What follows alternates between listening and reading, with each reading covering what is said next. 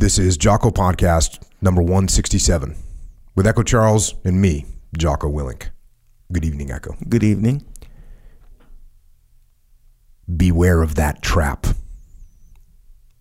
Choose, dear Beowulf, the better part.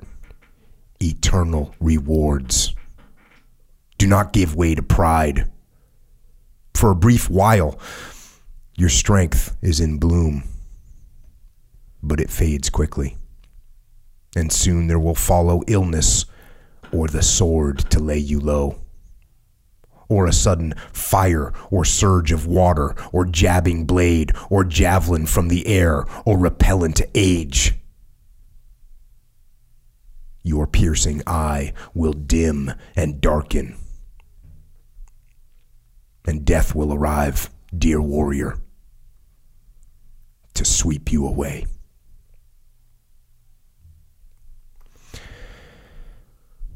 And that right there is some timeless wisdom offered by the epic poem Beowulf, the first poem in the English language. Of course, it's Old English, which is mutually unintelligible from the modern English that we speak, but it has some incredible translations if you want to read it.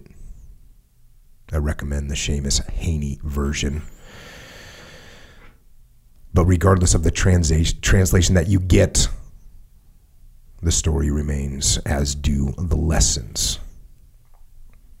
Lessons based on war and leadership and really human nature.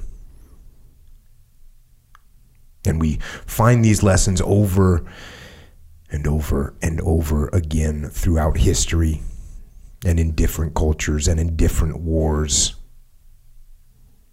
And we all continue to learn every day from history and from each other. And it certainly seems that there are some principles that are universal.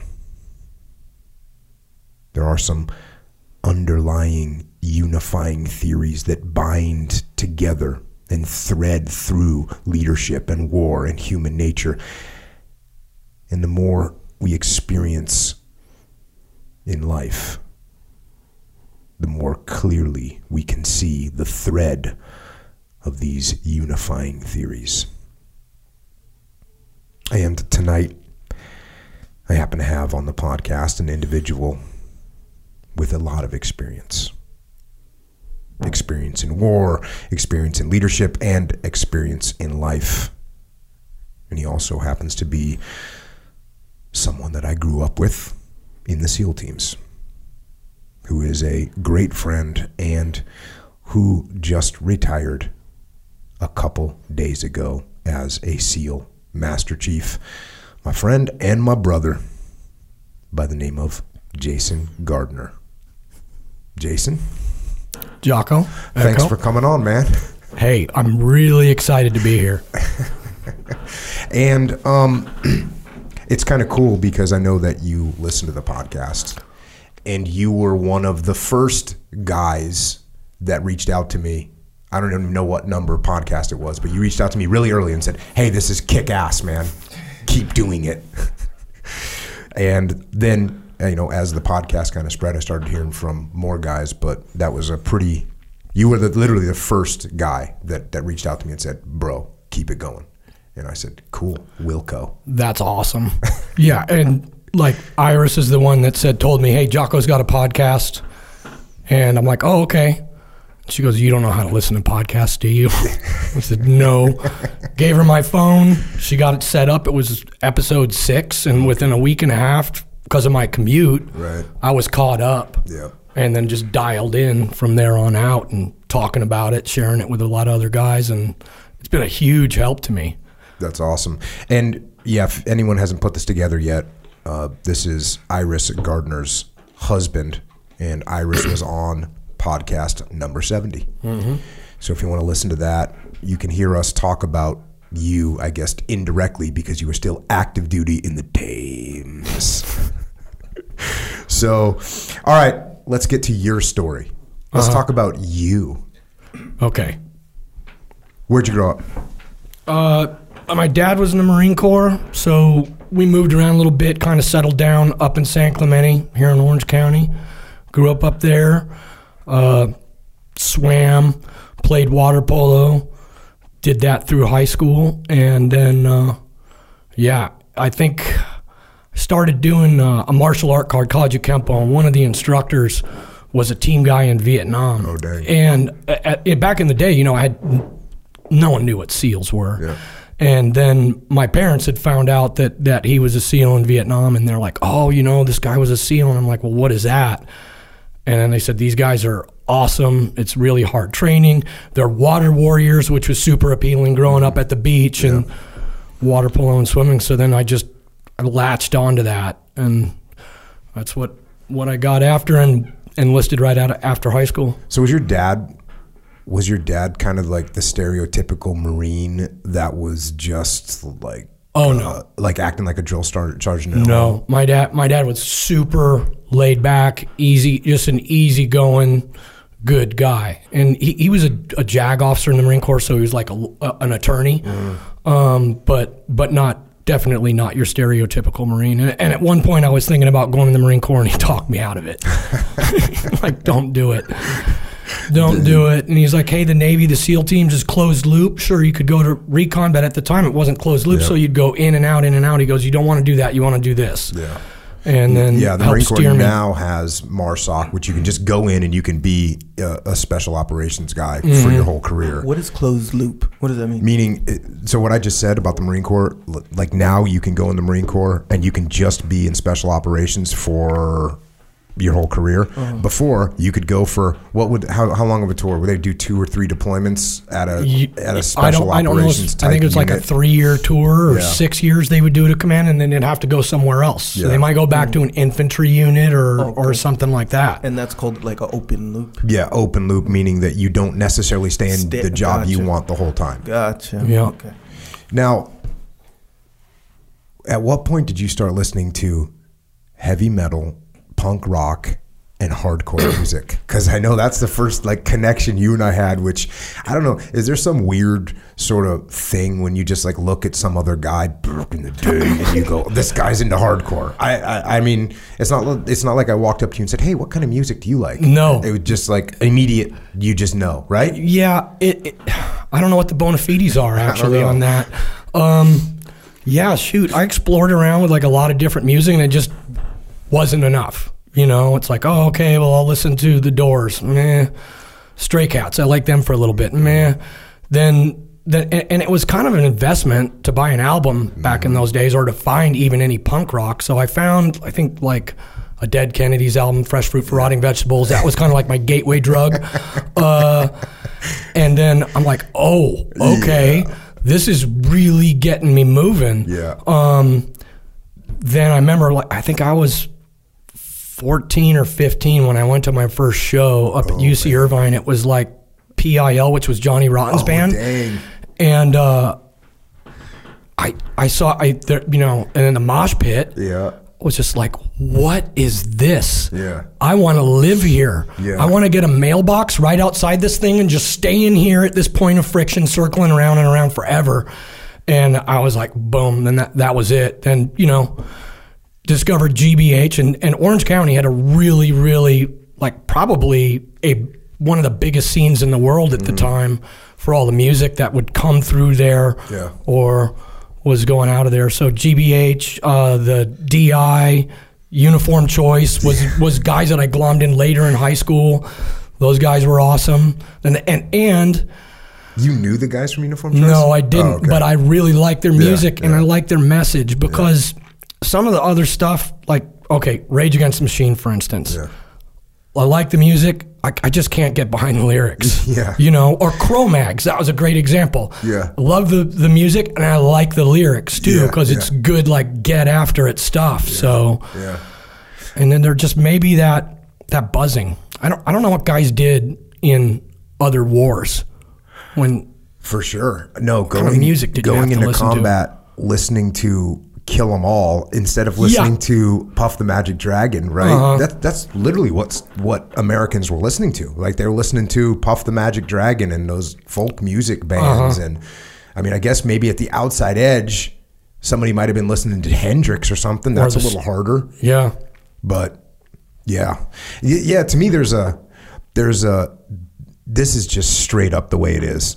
Some human beings, I would say normally boys, have this thing in their head that wants to fight and wants to break things. Yeah. And when you hear your example, The Doors, you're like, okay, well, this is, you hear Light My Fire and you're okay. Like I'm feeling a little something there. And then you hear the Cro-Mags and you go, oh, okay. Or you hear Motorhead and you go, oh, okay, this is me. This is what I'm talking about right here. I completely understand this music right now. Yeah. And then I think you can just pick it up in other people. Yeah. And that's what they're into. And then so that, and then like I stuck with punk rock for a long time, and then a buddy of mine in high school who I swam with, Steve Rosenthal, is like, hey, you should check out Metallica. Oh, yeah, yeah. And then they crossed me over to where I'm like, oh, no, now I like speed metal, too. And then finally I found my way to Slayer and kind of stuck with them forever. And Slayer's on a continual loop in the back of my head all the time, and it's always surfacing up or down. But now it's like really by exception that I listen to it, because I just can't listen to it all day. I can be that fired up, but still really good, man. Yeah, it is. And so then you enlist in the Navy. You go to Buds, and this time, what year is it? I went in 87, and then went up to Great Lakes, did Gunner's Mate A school up there, and so I think I checked into Buds sometime in May or June of 88. And how prepared were you for Buds? Because a lot of people that listen to this will think they want to go to Buds or whatever, and they're paranoid about what they can do to prepare. And I'm assuming you probably did something similar to what I did, because we had no idea what was going on, had no idea what the training was like. The video, you probably watched the same video as me, if they even had that video, the Be Someone special. Yeah, so you watch the Be Someone special, and you think, well, in order to get ready for the SEAL teams, what I need to do is look cool. Yeah. Wear all black. Yeah. And be cool. But there was no, hey, here's the protocol to get good at pull-ups. Here's the protocol to get good at swimming with fins. None of that. No. And then, like in boot camp, I found that we actually got out of shape. There was another guy in my boot camp class that actually just retired as a mass chief as well. And we would go in the bathroom and do pull-ups on the stalls just to try and stay in shape. One thing I didn't do enough is run. So I hated running. And then I was in every goon squad until I think third phase. Then it clicked. And I was already a really good swimmer, so the water wasn't an issue for me, but I was just hammered. And a goon squad, it's when you're towards the back of the deal, and they're like, oh, okay, you guys are done. You're done with this run. The rest of you start doing push-ups, hit the surf, and they just mess with you forever. Feel like all through first phase, every time run I threw up because I was like inches in front of failing and just had to reach deep and push it across the finish line.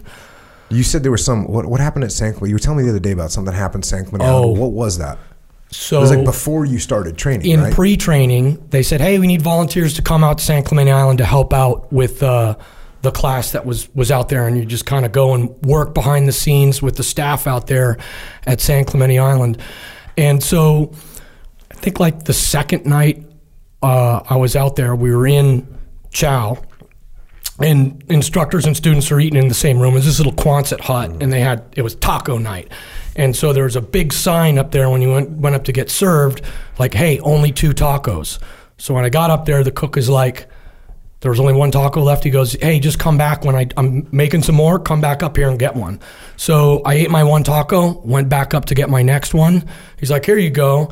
And as I'm walking with my tray back, one of the instructors says to me, hey, didn't you already eat 2 tacos? And I'm like, oh my goodness, I didn't know what to do. So I said, no. And then I tried to keep going Well, it was the phase officer.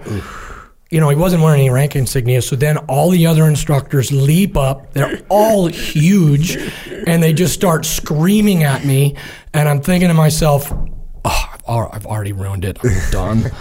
So I didn't even eat the taco. I just got out of there, and I went back to where, you know, our little hut where we were sleeping.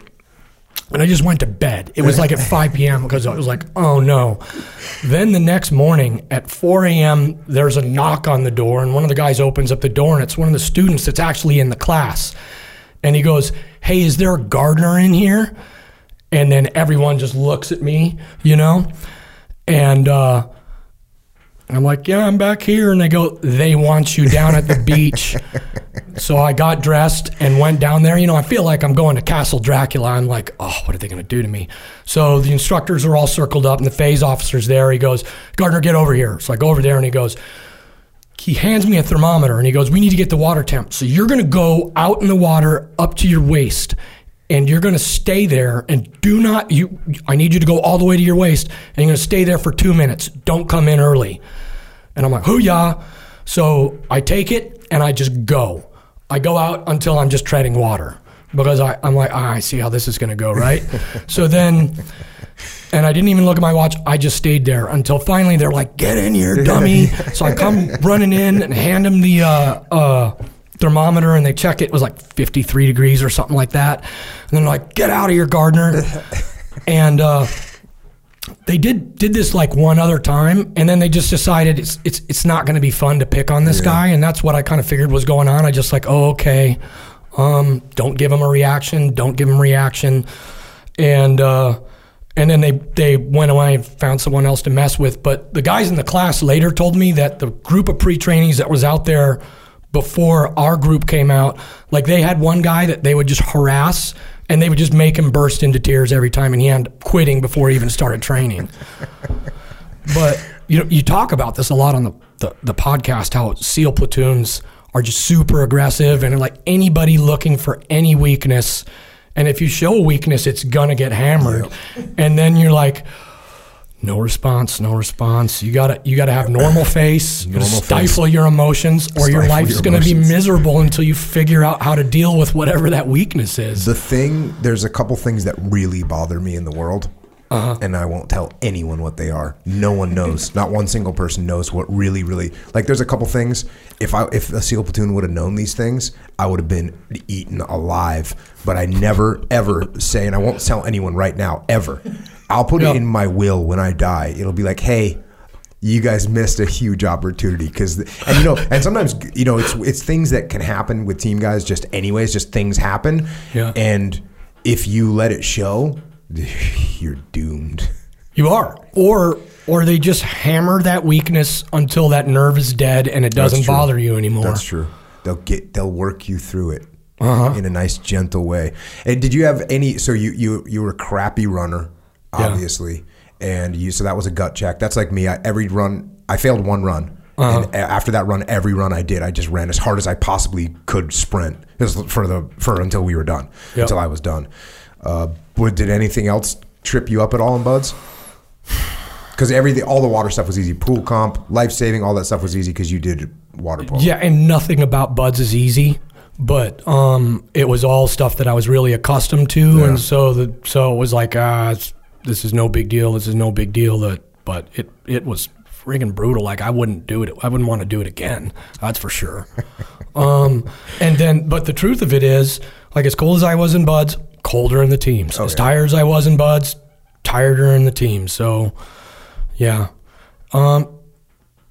Great guys. It was a great experience. I finished up. Did you finish up with dive phase? No, I finished with land warfare. So they switched it somewhere around when I was there, which was 1991. It was just before we got there that we switched it. In fact, I think there was actually a class that did it the opposite way, did it the old way, the way you did it before. Right, that was still there when I got there. So right, it was because of pool comp. So many guys get kicked out during pool comp that they're like, why are we waiting until the end to do this? Yep. Let's shift it over. Yeah, pool competency is something that I knew zero about when I was coming into BUD/S, and they had a poster in the medical area by the grinder over there, and it was a Texas Chainsaw Massacre poster, and yet they had written the Texas or the Bud's Pool Comp Massacre, and it had like a guy with a regulator getting ripped out of his mouth, and who's the killer in Leatherface. Leatherface was had like an EUDT SEAL instructor T-shirt on. Yeah, and I just remember walking by, and I was checking in or whatever, and I go, I wonder what that's all about. And then I found out that they're gonna crush you in the water. And what about then you went to old school airborne school? Oh yeah. How's that for you? So it was really good, but I was really, really cocky. And when I go back and examine my cockiness, it was just, here's the deal. I was super insecure, and then compensate for it by being cocky and hopes that no one figures out how insecure I am. But anyway, the physical aspect of jump school, the runs and stuff, it's so easy. But you kind of get throttled back where it's kind of a boot camp mentality. You're not used to it. So me and the guys, we were going out drinking and there's rules. You're not supposed to drink on a weeknight. And we were out drinking on a weeknight, or it was like a Sunday night. The night before before the final week of jump weeks. Mm-hmm. And I went up to get a pitcher of beer at the bar there. And the guy who was the bartender, turns out he was a black hat. Mm. And so he's like, hey, are you in jump school? And I'm like, oh, yeah, I'm in jump school. And he goes, you're not supposed to be drinking on weeknights. And then I'm like, yeah, well, whatever. And he goes, do you know who I am? And I said, no. And he goes, I'm a black hat. And he said it in a manner where there should have been some spooky music playing behind it. And I was like, okay, well, if you don't think I can, drink this beer and do the PT and run in the morning, and you're out of your mind. And he's like, get out of my bar. Rightly so, kick me out. So we leave. The next morning, we're on the bus on the way to the drop zone for the first jump. And there's kind of a commotion outside. And I look, and there's that guy that was the bartender with and he's with one of our guys because he was in a different phase. And so they pulled everybody off the bus, lined us up. He walked down. He goes, oh, here's the guy. They pulled me out of the lineup, pulled me behind one of the buildings and tuned me up. I kind of deserved it. I deserved it. And so they let me have it. And then that was it. I went back and did 3 or 4 more jumps.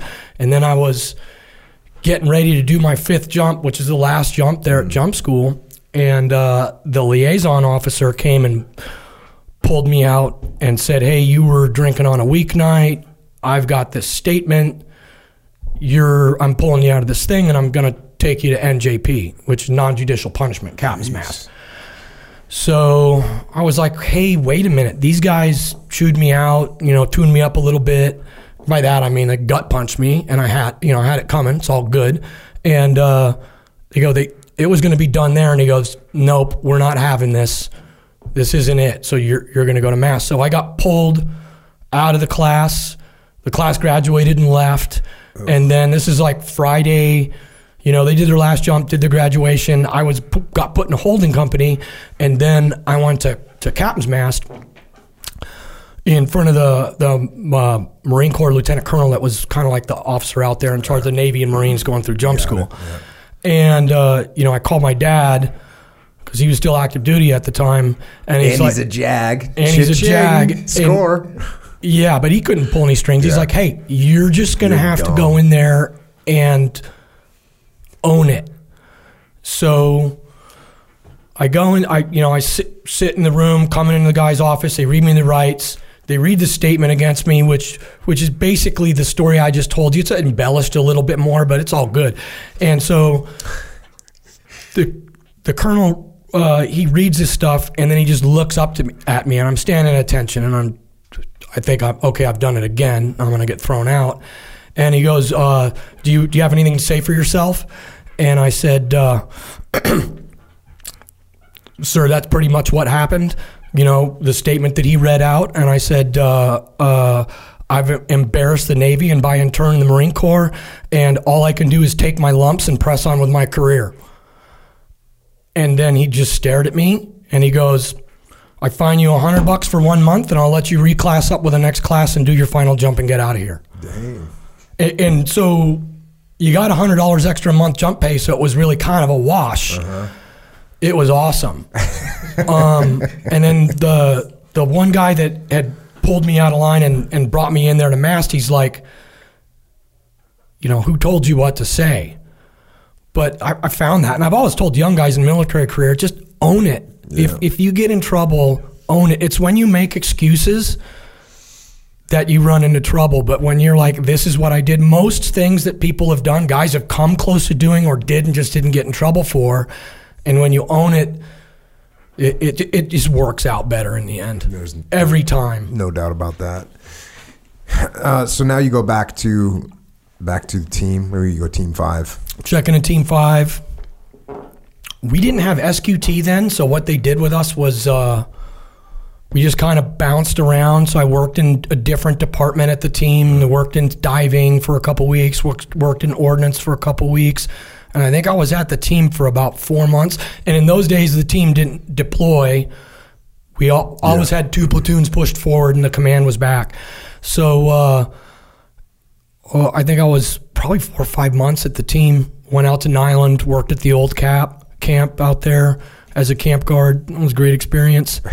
And then got in my first platoon, which was in ARG Alpha. So we did the whole deployment on a ship, and that was great. Had some awesome guys in that platoon. The platoon chief was this guy named Bill Kuhn, who's passed away now, and I really miss him. But he was just super even keel, quiet, direct. You never really saw him lose his temper, and a good man, good example for all of us. And then a couple other guys I'll get into here in a second. And then we wound up deploying on the ship, and we did a longer workup then. We did like almost a year-long workup because we were going on the ARG. Yep. We had to do everything. Guys were normally doing like an 8-monther, and then they do a 6 months to PI. Yeah.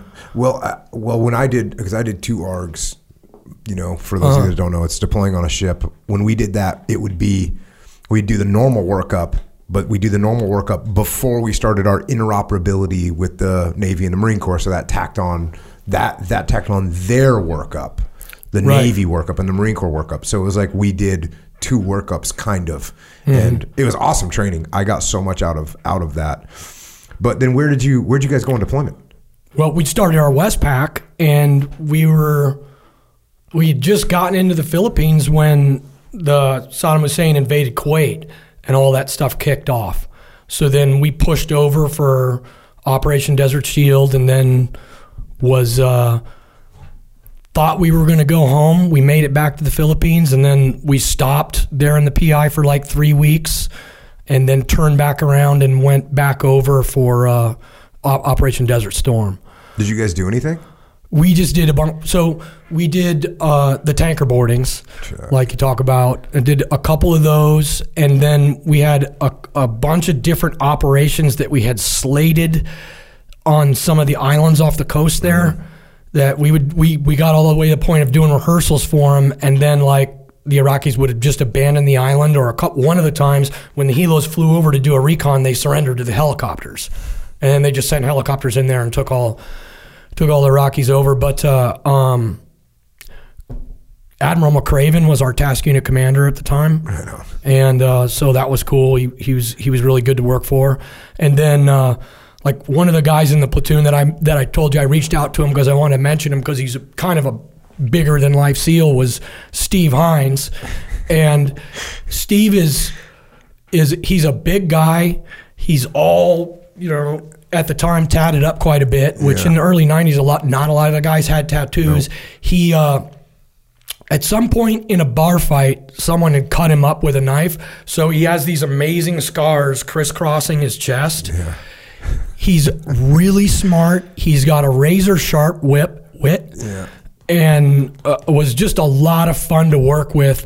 One of those guys where he as bad as things ever got, he's always cracking jokes. So it's always funny. Takes the edge off of it. And one of the things that he did really well was, when you're on a ship, you're on the ship. And there are some guys that decide they're going to be condescending to everybody. And, that just doesn't get you far in life. Steve ran a PT for the ship.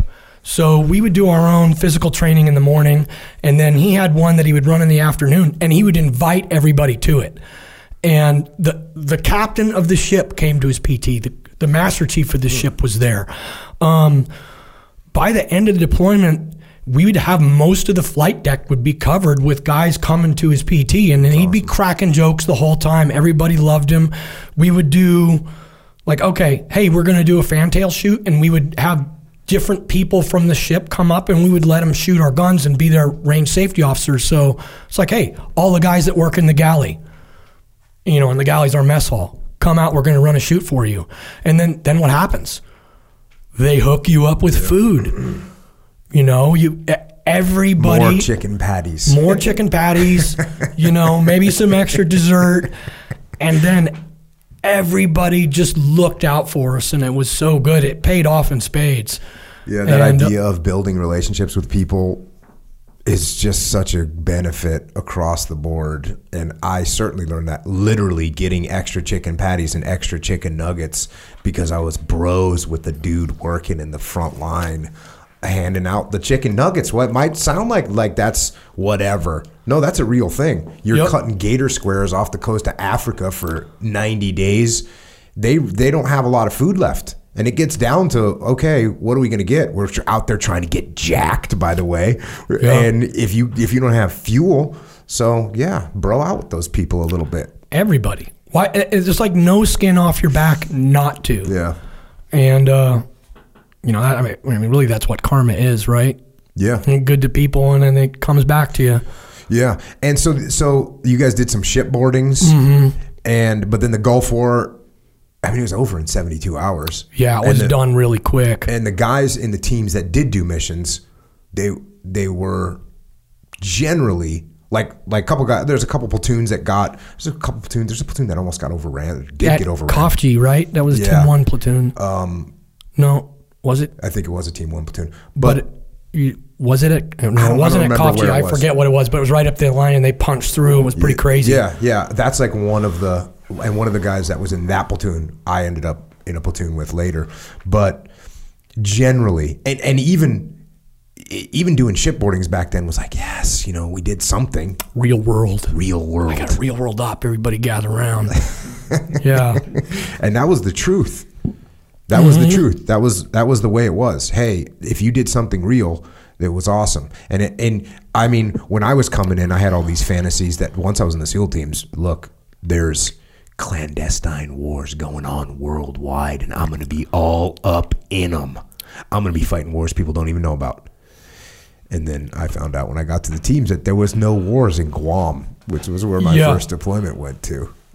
I felt like that same thing was going on, that there'd be like guys you'd get there, and within a week people would be going, hey, load your stuff up, we're going here, and loading everything out, and then it doesn't happen that way, or it does. You just you can't chase it, I guess. Well, it happens more now. Now there's a lot more stuff going on, and it is going on, and it is worldwide, and you see it in the news, and sometimes you don't, but it is totally different. It's completely different now. We are at war, and so those little fantasies that you have about going into countries, that happens now, whereas in the 90s, it wasn't happening. No. And then there were all these assumptions about what you're going to do when you're shot at.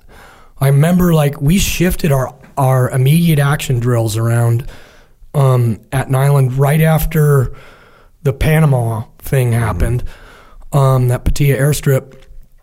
And we decided that, or it was decided by guys thinking about it, they're like, hey, you're just, when the first gunshot goes, you're just going to crawl. Mm-hmm. So we did everything crawling around in the desert, and it's not how it goes. But no one knew. And we lacked simunition or the laser systems that we ended up using, so it was hard to know. Even CQC was especially totally ridiculous what we used to do, and new guys like me, they're telling me that this is what you do and this is why you do it, because they have theories behind it. They have theories theoretically, and the theories are hard to argue with, A, because you don't know any better, and B, because they've kind of pressure tested the theories in little arguments amongst themselves. So, hey, you listen to them and you think, okay, this is the way it is. And then you find out, well, then everyone found out, actually, even just when they started implementing paintball and simunition, it was like, you know what? This doesn't seem like a smart idea. It doesn't seem like a smart idea for all of us to be standing in the hallway. That's one of the big ones. It's so obvious. You know, my first platoon, it was like, hey, everyone stand in the hallway and you get ready to go in the next room. And that's cool. Then second platoon, same way. It wasn't until either like, I think it was even past, I think it was in, I don't know, I'm trying to think of the year, but like 98 is when I started seeing a change in, hey, this is not smart, because watch what happens. You guys are all lined up in the hallway. Cool. Somebody sticks a simunition gun around the corner of the hallway and mows down 8 people. Right. And the first reaction is like, well, that wouldn't happen. It just happened. It just happened. Yeah. Well, that guy wasn't aiming. Yeah, you don't need to aim. You have an automatic weapon. And so that was kind of the beginning, or that definitely had an impact on the way stuff is going to be. And it's just like you said, like you talked about in Panama, those guys, and how the guys made theoretical changes, which is, hey, when the shooting starts, you're going to crawl. Well, in the desert, your contact is likely to be much further away, and you have much greater distance to travel in order to break contact or to assault. So if what you're doing is crawling, not saying there's no times where you will be sucking mud, because you certainly can be, but there's a difference between effective fire and ineffective fire. And there's this difference between dead space and when you're in open space where you can actually get hit. So yeah, it's weird. It was awesome and weird to see all that unfold. And it is actually very similar to what the UFC did to martial arts. You know, because everything was theoretical. And again, it was, you remember some of the kind of weird martial arts that they'd throw at us in the teams. And I remember one in particular where it was, hey, when you hit the guy here, I forget what they called it. They had a scientific name for it. His automatic reaction, but they had some scientific sounding word. His automatic reaction, his physiological reaction is going to be to do this. And then when they do that, you can do this. And then when you do this, it's going to cause them to do that. And they had these big scenarios that they would play out. And that was what it was. Hey, when you get, like, it was literally when you hit the guy in the neck, it's going to cause him to like fold to one side, and everyone that gets hit in the neck arches their back and sticks their chin out. Then you'll hit him with this. It was that's what they're saying. And then you can't say, well, hey man, go ahead and like hit me in the neck with all your might. And I actually did do that. I actually did say, like, hit me, see if that happens. And it didn't happen. And then I got some other weird psychobabble circular argument about, well, that's because you're expecting it. Well, okay, but do it when I'm not expecting. You know, it's just one of these things. Strike the neck, stomp the groin, rake the eyes, re-stomp the groin. Thank you. Yes. What was that? Was it the SCAR? Was it like a soft combat assault system or something like that? But it was, and we went through a whole bunch of those. And all it takes is a couple people in a leadership position to get convinced by this. I noticed, I always saw a lot of circular arguments in those things. And it's so that thing. So when the UFC started, it was like, oh, these kung fu guys or whatever, these karate guys or whatever, these ninjutsu guys or whatever their martial art was, and they had the thing that, oh, when I throat punch you, your breathing will be incapacitated for approximately 45 seconds. It's generally about 45 seconds. When you hit someone in the throat, in order for them to, it's about a 45 seconds. You get about a 45-second window where now you want to attack the nerve basis. You want to attack the solar plexus. When you get him in the solar plexus, possibly, now you got about another 45 seconds. This is when you're going to rake the eyes. Yeah. What'd you say? I'm doing some Grandmaster Ken stick. That was it, man. And so when the UFC came around, it was like, oh, all of a sudden that doesn't work.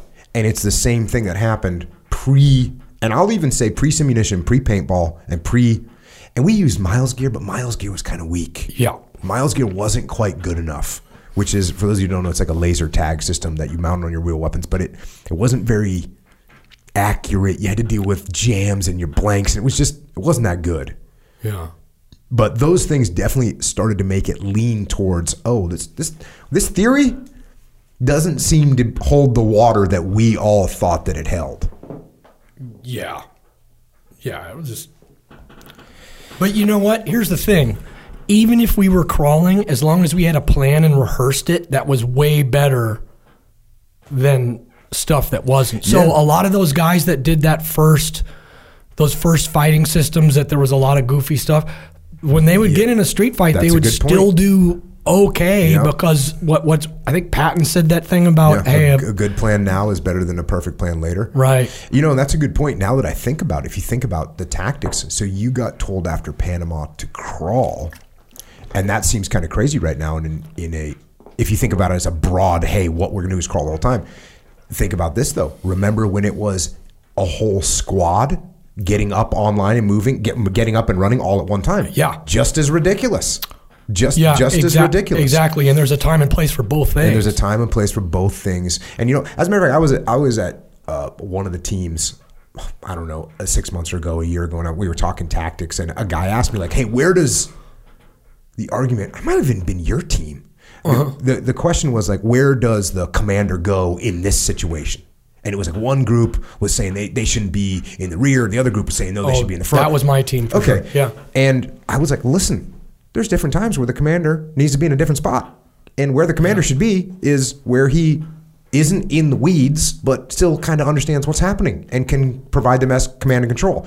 So the answer is not he should be here.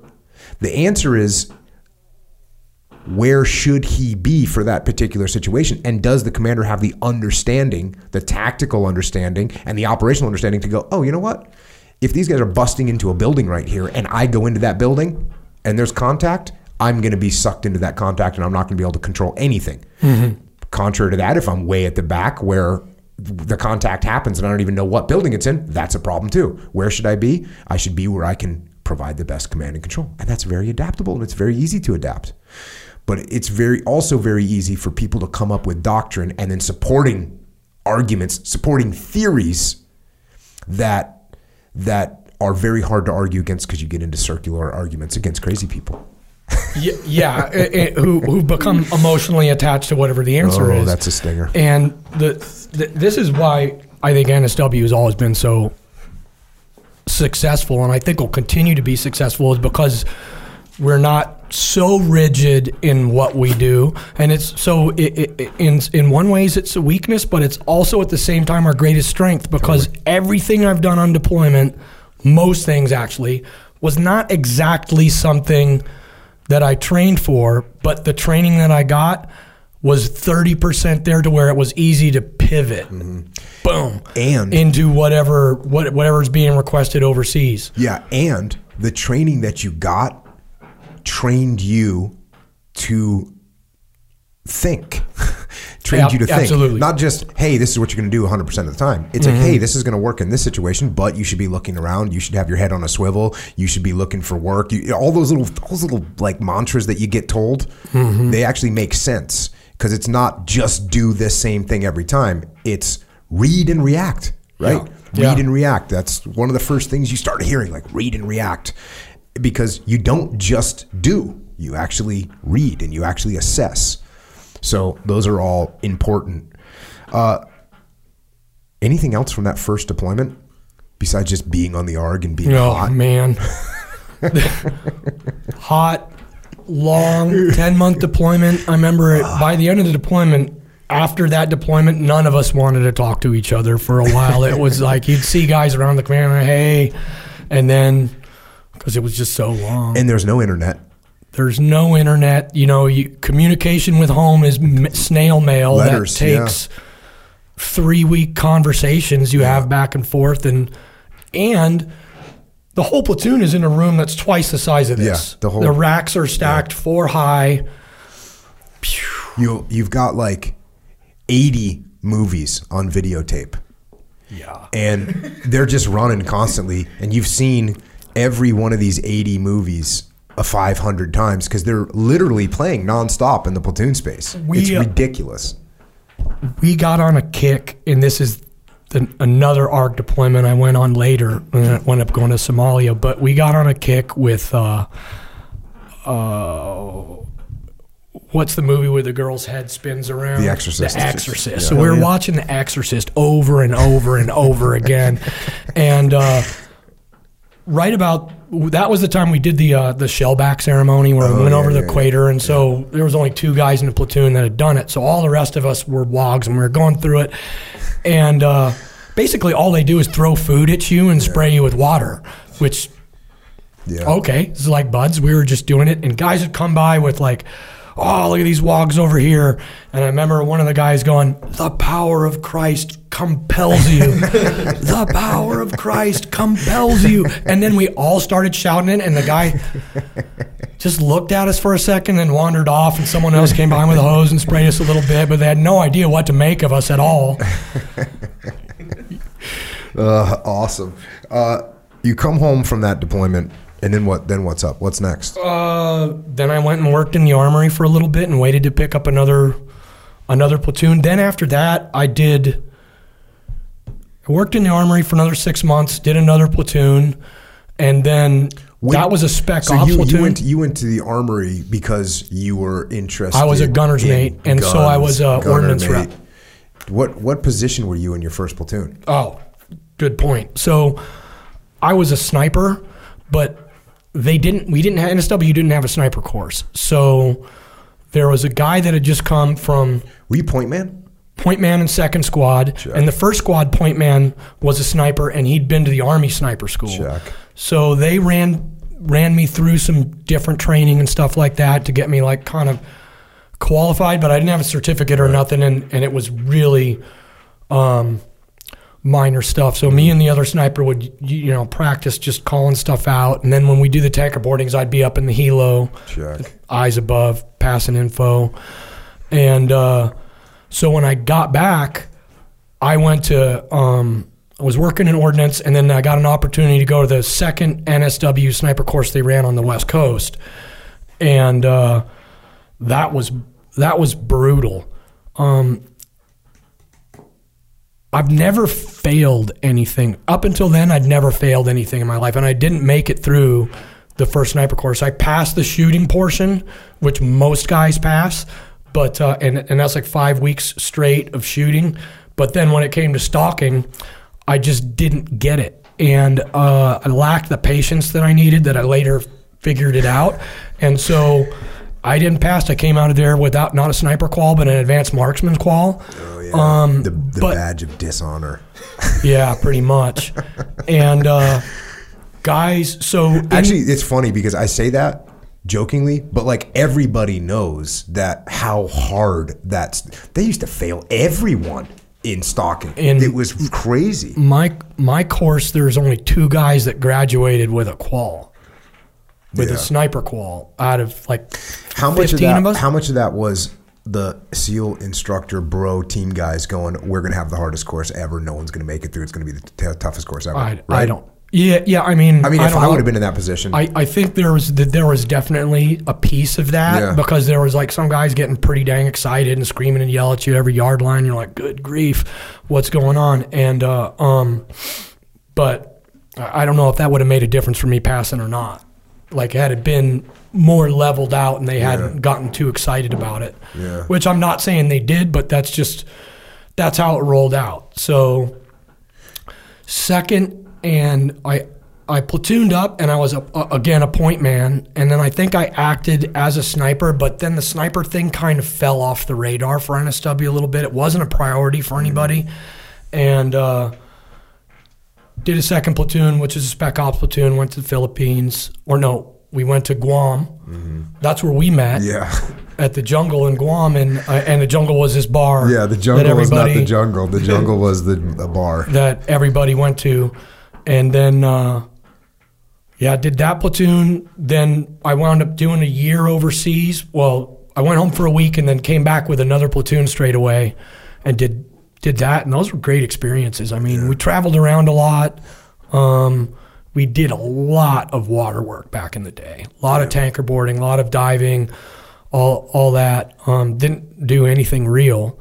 No. And then when I came back from those deployments, I went to work in our training cell at the team.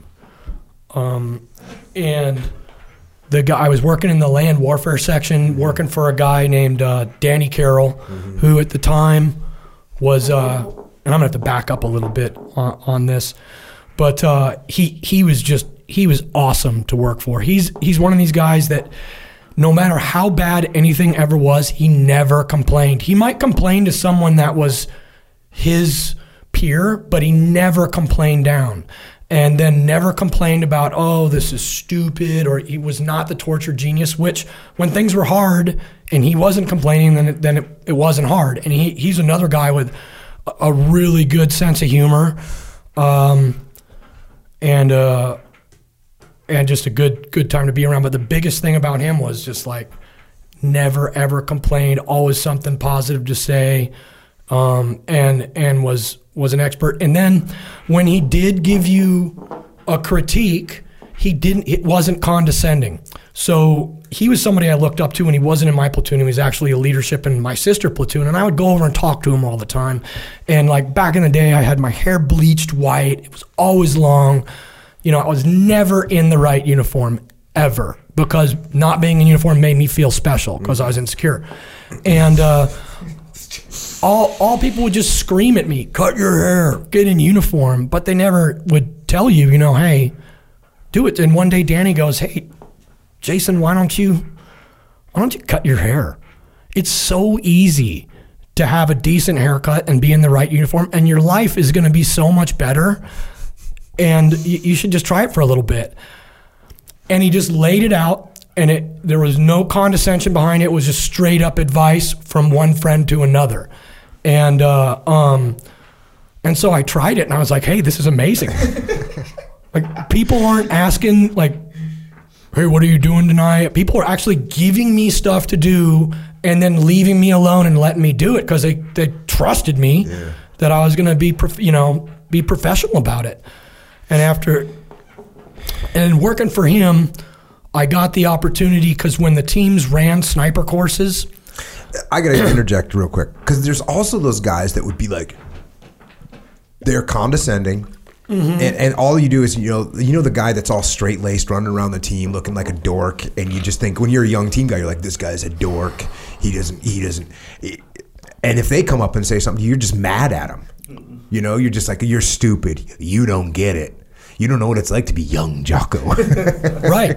And that's how everybody else was for me, because you're like, really? Yeah. But, Danny was a beast, and so it was like, I'm gonna listen to what he's saying. There's an important two things about Steve Hines and Danny, which I didn't work with either of those guys, other than peripherally through the years. I think Steve Hines was at Free Fall School with me, and he was at an island forever, so whatever. Yeah. And Danny Carroll, well, I remember Danny from being on deployment, and my LPO was good friends with him, and so we were always linked up.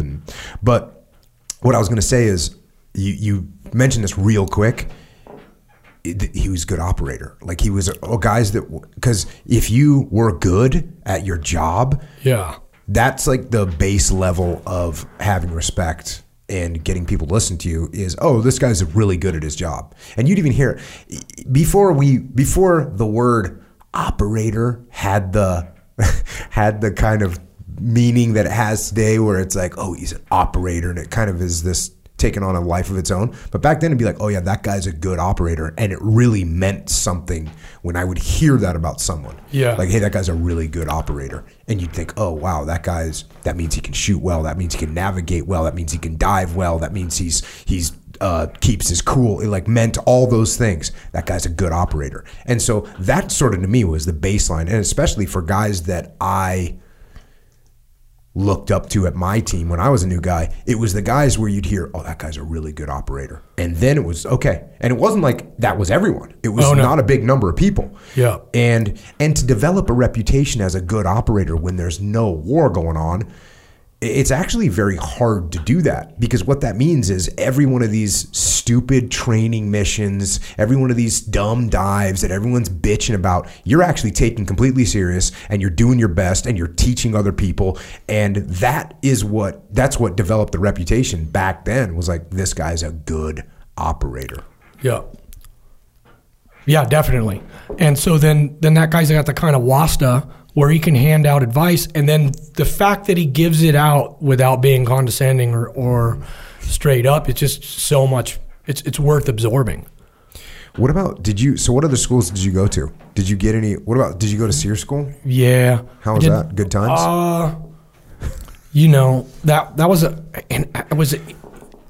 I forget when I think it was in this period after I did those 2 platoons that I finally got sucked into going to SEER school. And I remember I didn't get waterboarded for some reason in SEER school, but I did kill and eat a rattlesnake, and they're like, hey, you're not supposed to do that. And then I got caught, and then I'm like, okay, well, but this is just in the field training portion where, you're doing patrolling and danger crossings. That's all you're doing all day. And then you have these little land nav exercises that you're doing, which were super easy for me because this is what we did. So I would just get them done and be done, sleeping and hungry and trying to eat grasshoppers and everything because they don't feed you for the whole week. And then when they catch you and they put you into that prison camp, so the first thing they do is have everybody line up, and then they strip you down naked because apparently they're checking you for ticks. Yeah, well, that makes sense. So then they see all my tattoos, and one of the instructors is like, hey, this guy's got the mark of the devil, because the guys all have that Russian accent, right? Yeah. So I get grabbed, and then I'm in the circle of these instructors, and they're like, he's got the mark of the devil, and they're kind of shoving me back and forth, and I'm like, oh, okay, this is kind of fun. This is, this isn't a big deal. And then a guy that's straight across from me, I can remember seeing a big black hand come over his shoulder, and it like covers up half of his chest, like Andre the Giant big, and just move the dude away. And then another guy, a hand moves the other guy away. And then there's this just mountain of a man, grabs me with his left hand, picks me up. They're only allowed to like hit you from out here to here. But it was like, those images in Rocky where it was like, kapow, stars. And that just, that was that little smirk I just had on my face laying on the ground over there. And here comes again, boom. That's funny. Humbling. I literally got the exact same treatment. I remember I was in some vehicle, and it was after you avoided capture, and then eventually they just call up in the woods and they go, come down, you have to surrender now. Yeah. So we had avoided capture, me and my pilot buddy. We had avoided capture. We go down and get in the vehicle. They drive us somewhere. And I'm just, everything's a joke, whatever, and get out of the vehicle. And, some guy's yelling at us with the fake Russian accent. And I'm just laughing at it inside, and which means, I'm like kind of probably got that. I was 19. Yeah. And the dude comes over and he like yells at me, and I who knows what I said to prove that I was a tough guy, and this dude cracked me. And I was like, damn. I was like, I can't believe he just did that. And okay, well, good times. So that must be, they must know who we are coming in. They must look at the young punks and go, yep, I got this guy. Hey, what number is Gardner coming over here from SEAL Team 5? What number is Willink coming over here from SEAL Team 1? I'm going to get me some of that. Yeah. And it's got to give them just an immense amount of satisfaction when that look gets knocked off your face, because they can just see the light come out of your eyes, and you're like, I've been punched many times. Yeah. That open hand smack full on. And I don't know what you're talking about, only bringing it back to wherever. This brother brought it back all the way and brought it all the way home too. It was a good one. And I've been, like I said, I've been hit before, I've been knocked out before. It didn't knock me out, but it was definitely a reality of, these guys are not playing around. These guys are going to take pleasure in beating the crap out of me, and they're going to do it if I give them any reason to. So, And so that was 2 deployments. You come back, you're in training. How much did you learn when you were working in training? Because I know as an E5 working in SEAL Team 1 training cell, learned like just mountains of information. Tons. Yeah, exactly. Because that's when you have to teach something is when you got to really absorb it, because you have to completely understand it and everything else. So that's when, and it opened up the curtain for me. So I saw everything that went into training that was behind the scenes. You know, when you go through the training, you're like, oh, okay. Well, there's a lot that goes on, from laying on the ranges to doing the med drills to ordering the ammo to trying to make the training relevant and realistic for the guys, so you just don't feel like you're wasting their time. But yeah, and then it was at that time that I went back and restocked and got my sniper qual, and then was an instructor for a couple of different sniper courses. That period of time. And the difference is what? Was there something, you said you didn't get it, the stalking, the first time around. Was it like you didn't quite figure out dead space? Was it you just didn't have the patience for it? Were you like, whatever? Or what changed about you? What did you learn in between those two? So they drop you off and then they'll just point, hey, the observation point is that way. And during a stalk, you're trying to find where these other guys are at, and you don't know, and they're sniper instructors, so they have really, really good skills and optics, and they're sitting out somewhere. They shouldn't, not totally concealed, but you've got to find them before you move. And the mistake I was making before is I'd getting impatient, and I'm just like, I'll just start going that way, and along the way I'll figure out where they're at.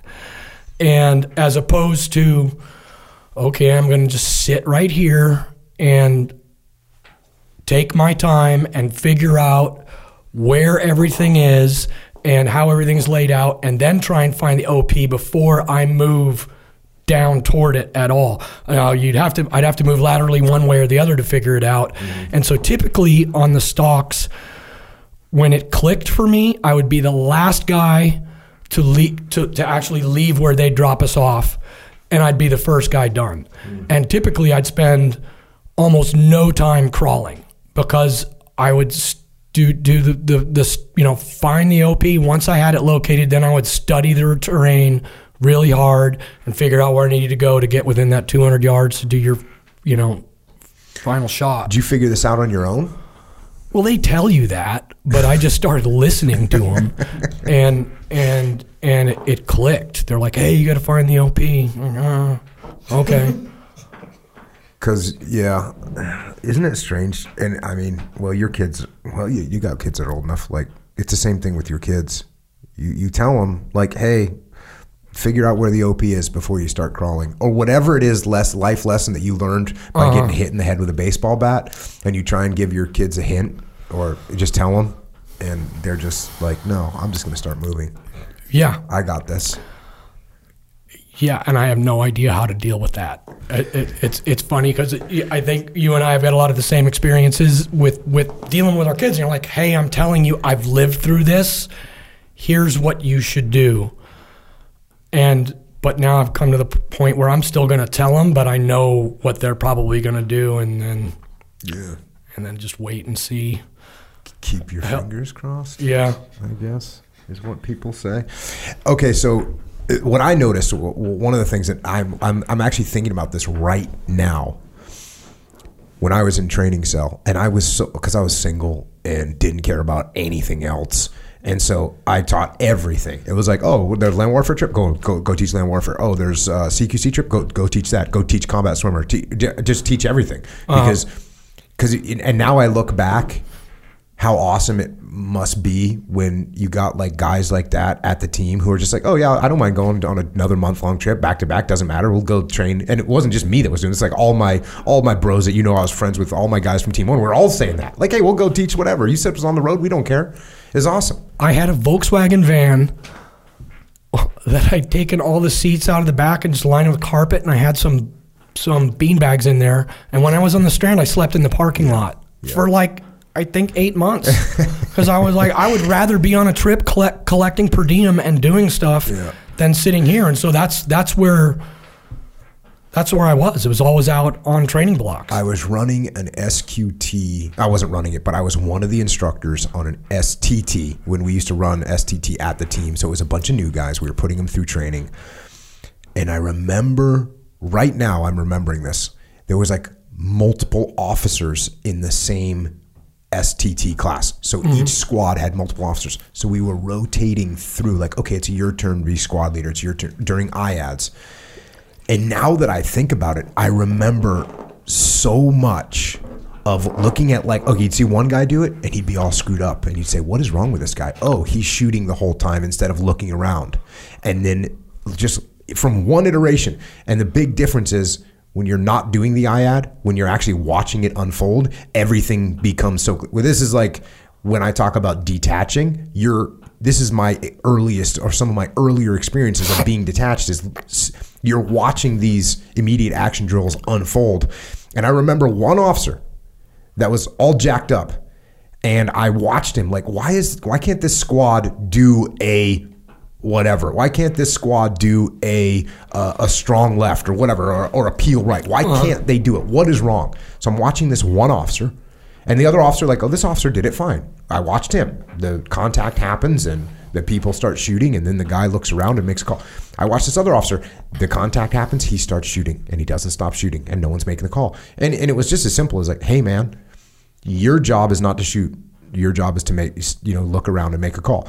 That you learn so much when you're instructing, not only because you have to think about what you say and you have to be able to articulate why, and that makes you dig deep into the reason why, and then you get to detach and actually watch it unfold and watch these little minor mistakes happen, and then you get to correct them, and then you get to recognize them in yourself when you make them. It's a powerful thing too. And when I was at TRADET, I think we did a good job of transfer, because no one, used to be, I don't want to go to training. I don't want to go to training. I don't want to go to TRADET. I think we did a good job of transferring the mentality to, hey, if you want to get good at this job, you got to come here. You got to. Yeah. Which I believe is the truth. So anyone, if you want to get good at something, just try and teach it. Same thing with jiu-jitsu as well. That was an SOP for us when I was in land warfare at 5, was when a guy was having a hard time, we'd pull him up. It's like, hey, come stand next to me, the RSO, and just watch your guys. 80% of the time that would fix the problem. Yeah, yeah. Which is a testament to just detachment. Yeah, it is. It is a testament to detachment. And man, once you learn how to detach, even though you're in the situation, it's like just makes life so much easier. So much easier. Okay, so now what? You do another platoon. So I got 3 platoons under my belt. I'm working in land warfare or at trade, training cell at the team. And then one of the platoons that was on the ARG, they were going to pull into Somalia and help the UN pull out of Somalia. This is 95.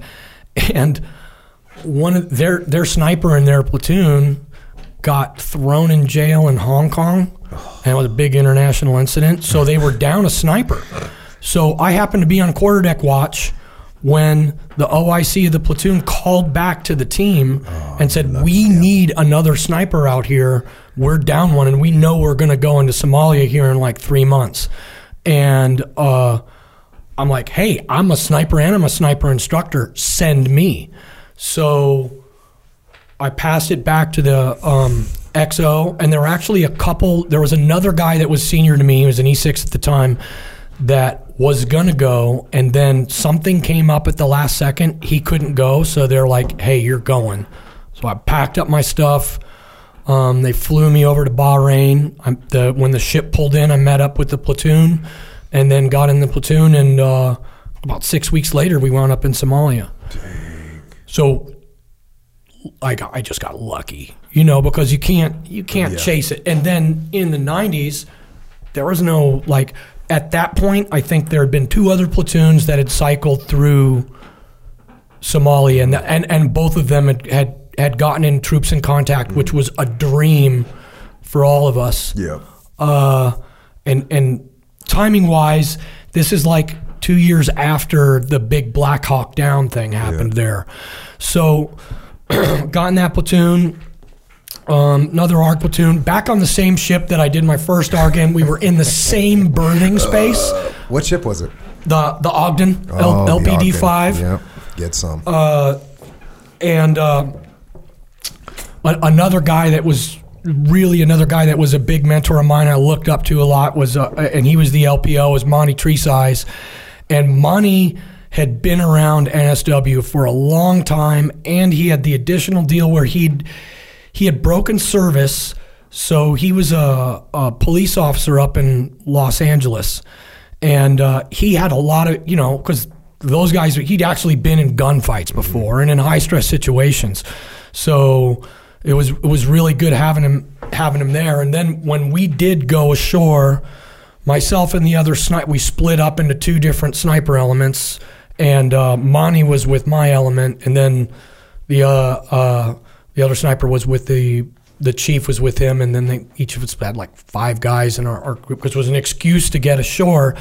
And the reason, and this was completely the Marines' deal, they were there to pull the UN out, but they didn't have the 50 caliber sniper rifle capability, and that's something that they wanted to have so that they could reach out these long distance and be a little bit more surgical with their application of force.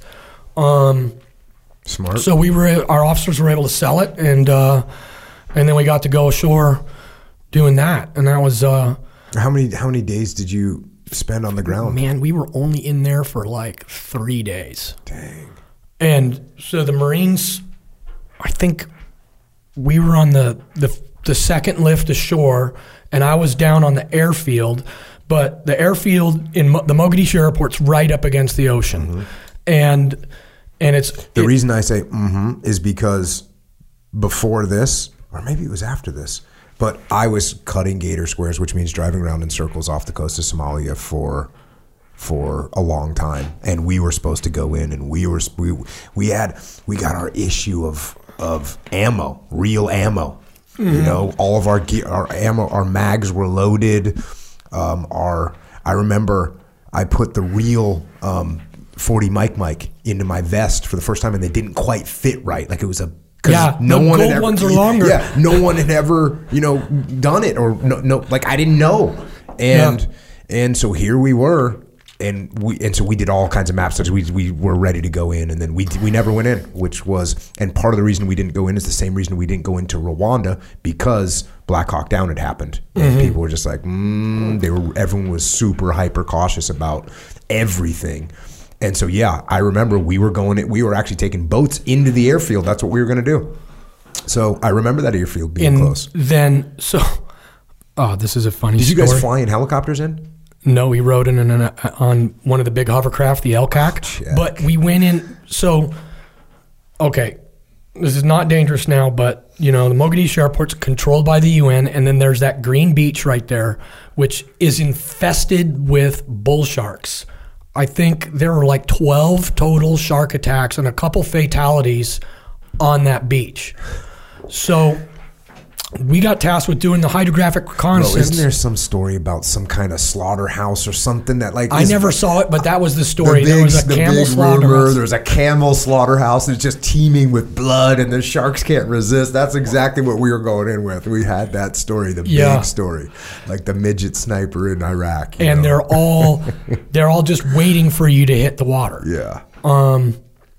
Which is kind of what I think anytime I'm doing anything at night. I'm like, in the ocean, you're like the sharks are just waiting right there for you to come in and just come up and bite you. I'm so stupid. I never think about that. I never one time in my whole career thought, okay, I'm getting in the water. It's night. It's Southern California. There's big sharks that live here, and there could be one. I never thought about that for whatever reason. I don't know. I'm too stupid. I do, but then I'm like, I'm cold now, and I think about something else. All right, so you guys take LCACs in. So we go to do a hydro recon, and because of the sharks, we got to do this big perpendicular hydro recon, perpendicular, parallel, whatever. And we're doing it with Zodiacs, and we're spaced every 50 yards, and then the ribs on the outside of it. And the water is, I mean... So you're not swimming. We're not swimming. You're taking your soundings because from boats. Yeah. And there was a big net that we had to get out of there so that the LCACs and the Landcraft come in. So I'm in the first rib, and then and a rib is it's got an inflatable hole, 30 feet. And then the next one out is like 50 yards past mine. So the water's super clear. Like you can see the bottom, and it's like 60 feet deep. And the boat out past me, they're all yelling. They're like, hey, look down. There's some sharks down there. So one of the team guy that was in that boat jumps up on the sponson of the rib to look at the sharks and slips in the water. And it was like he hit a trampoline. I don't know how he did it, because the ribs are so high out of the water. You're like, how did he even get it? But he got in and he was out so fast, I'm not even sure he got wet. Oh, and I don't blame him. But no, we went in, there was just the planning cycle was crazy for that. 4 days, everybody was down to the spot they were going to be in. We did our study. There was a bunker that we wanted to use. That would be a good position from where we were at. So we were on like the third lift on the LCACs. And the LCACs, those big hovercraft, but you can't sit out on the deck. So they had this big 40-foot mill van strapped to the deck. You went inside of it, and then there was a bunch of troop seating. And then we just rode in on that. Hope the thing didn't sink, because you would just be done. Got out and then patrolled over to our spot where we wanted to set up in this bunker, and it didn't work. The slits out of the bunker, the scope of my 50 cal would stick out, and the scope was looking right at the cement. So then we got up on top of the bunker, and we started filling sandbags, moving sandbags around, made ourselves a little like firing position on top of that bunker. And that's where we set up. What were you covering down on? You were covering down looking for attackers as they came in to try and attack the airfield? So the airfield was controlled. So we had set a perimeter up inside of the UN perimeter that was already there. And so the first day there, nothing really happened because it was all status quo. The UN controlled the airfield. There were watchtowers and stuff like that. And then we had a line set up that was just a narrow strip of beach between us and the ocean. So when the UN left, then we would just all fall back into the amphibs and go back out to the ships. So the first day, there's always tracer fire going on. Mogadishu's pretty active. Not much happened. Then the next morning at like 4 a.m., all the manned positions were replaced by tanks. And then everybody left, and there was a big camp like 500 yards to the south of us, and they just left everything there. And then at like 8 in the morning, the tanks all left and just left it open. So there was this weird period of time where everyone was like, what just happened? And then a lot of the civilian populace started piling in because there's water, there's building materials. They were ripping the roofing off a lot of the buildings that these guys had just abandoned. And then about an hour after that, you had your different warlords and factions figured out what was going on, and then they had to stop people from getting stuff because they wanted it. So we watched like a big crowd of people, and it was just like in that movie. There's a big crowd of people ripping stuff, running everywhere, ripping stuff out of these buildings, and then guys show up with a Jeep with like a PKM, which is a belt-fed machine gun in the back, and just aim at the people and start shooting them. And then you just see it like oil on water or whatever. Everyone moved, and they're just all taking off. So one clan kind of took control of a camp that was at 500 yards to the south end of the runways. They're 500-600 yards away from us was the edge of that camp that was UN controlled. The other clan, which these two major factions, the warlords down there, controlled the other end of the runway. at one point, they moved down the runway and tried to attack this other clan that was holding, because you can't control half of a runway. And they had like this crazy technicals, and our rules of engagement was, hey, they can have technicals out, and that's a civilian vehicle. It's like a road warrior vehicle with some kind of crew served weapon in the back. And they had one was like a big 5-ton truck with a quad anti-aircraft gun sitting in the back with a guy like, dialing the thing to move it around and stuff. And they went halfway down the runway. They tried to shoot it out, but this other camp, the other faction shot back and shot them off of there. So that went on, but that was really those two there was some spillover toward us, but it was those two factions shooting at each other. Well, at some point, they started, the one faction that controlled this camp to the south end of the runway started to shoot at us. And so we started taking a lot of indiscriminate small arms fire. And then we had a recoilless rifle launched at us, but it went over and landed in the ocean. And some random RPGs. It was all pretty far away. So, as you know, in an urban environment, it's really difficult to tell where you're getting shot at. And then especially when they're 600 yards away, it's daylight. You can't see any muzzle flash. So unless somebody gets really sloppy or you're really lucky, you're not going to see it. And the way Mogadishu is like a big hillside with all these buildings and rolls up, it's just not like you're looking at one set of buildings. You're looking at like a row of buildings, then behind it another row of buildings. Just infinite just a giant mouse maze. So saw a guy on a roof with an RPG, and then a second later, one gets launched at us. And then we're like, oh, okay, but he missed. And then, so we basically at that point, they're like, you're cleared hot. This is silly. We've met our rules of engagement, and then back in the 90s, the appetite for applying lethal force was pretty subdued. It's not as liberal as it is today and how it should be. And so it took us a little while to get there. And they're like, okay, these guys are bad. These guys are obviously trying to get us. So you're cleared hot. Find somebody to shoot. They couldn't find anyone to shoot for a while. Then this camp that was 500 yards south of us, we saw it was a group of like 7 guys. 2 of them had RPGs, your rocket propelled grenades. Another guy's patrolling with like two PKM gunners, they're belt-fed machine guns, and like an AK gunner.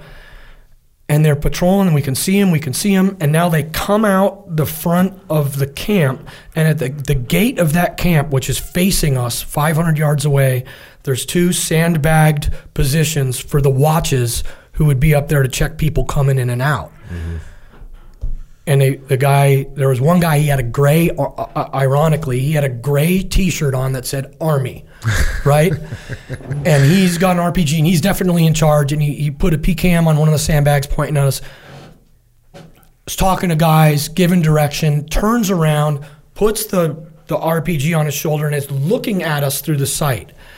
And so our OIC is like, okay, well, hey, let's hold on and see what we're doing. Then Monty's really savvy. He's like, hey, they're getting ready to shoot at us. He's adjusting the sights right now. He's getting, and we wanted to preempt this so I could shoot at the guy before he got a chance to launch the RPG because they're close. That's a good plan. So the OIC is like, okay, go, shoot him. So I've got a really jacked up firing position. It's a 500-yard shot. I squeeze around off, boom, and then apparently I missed.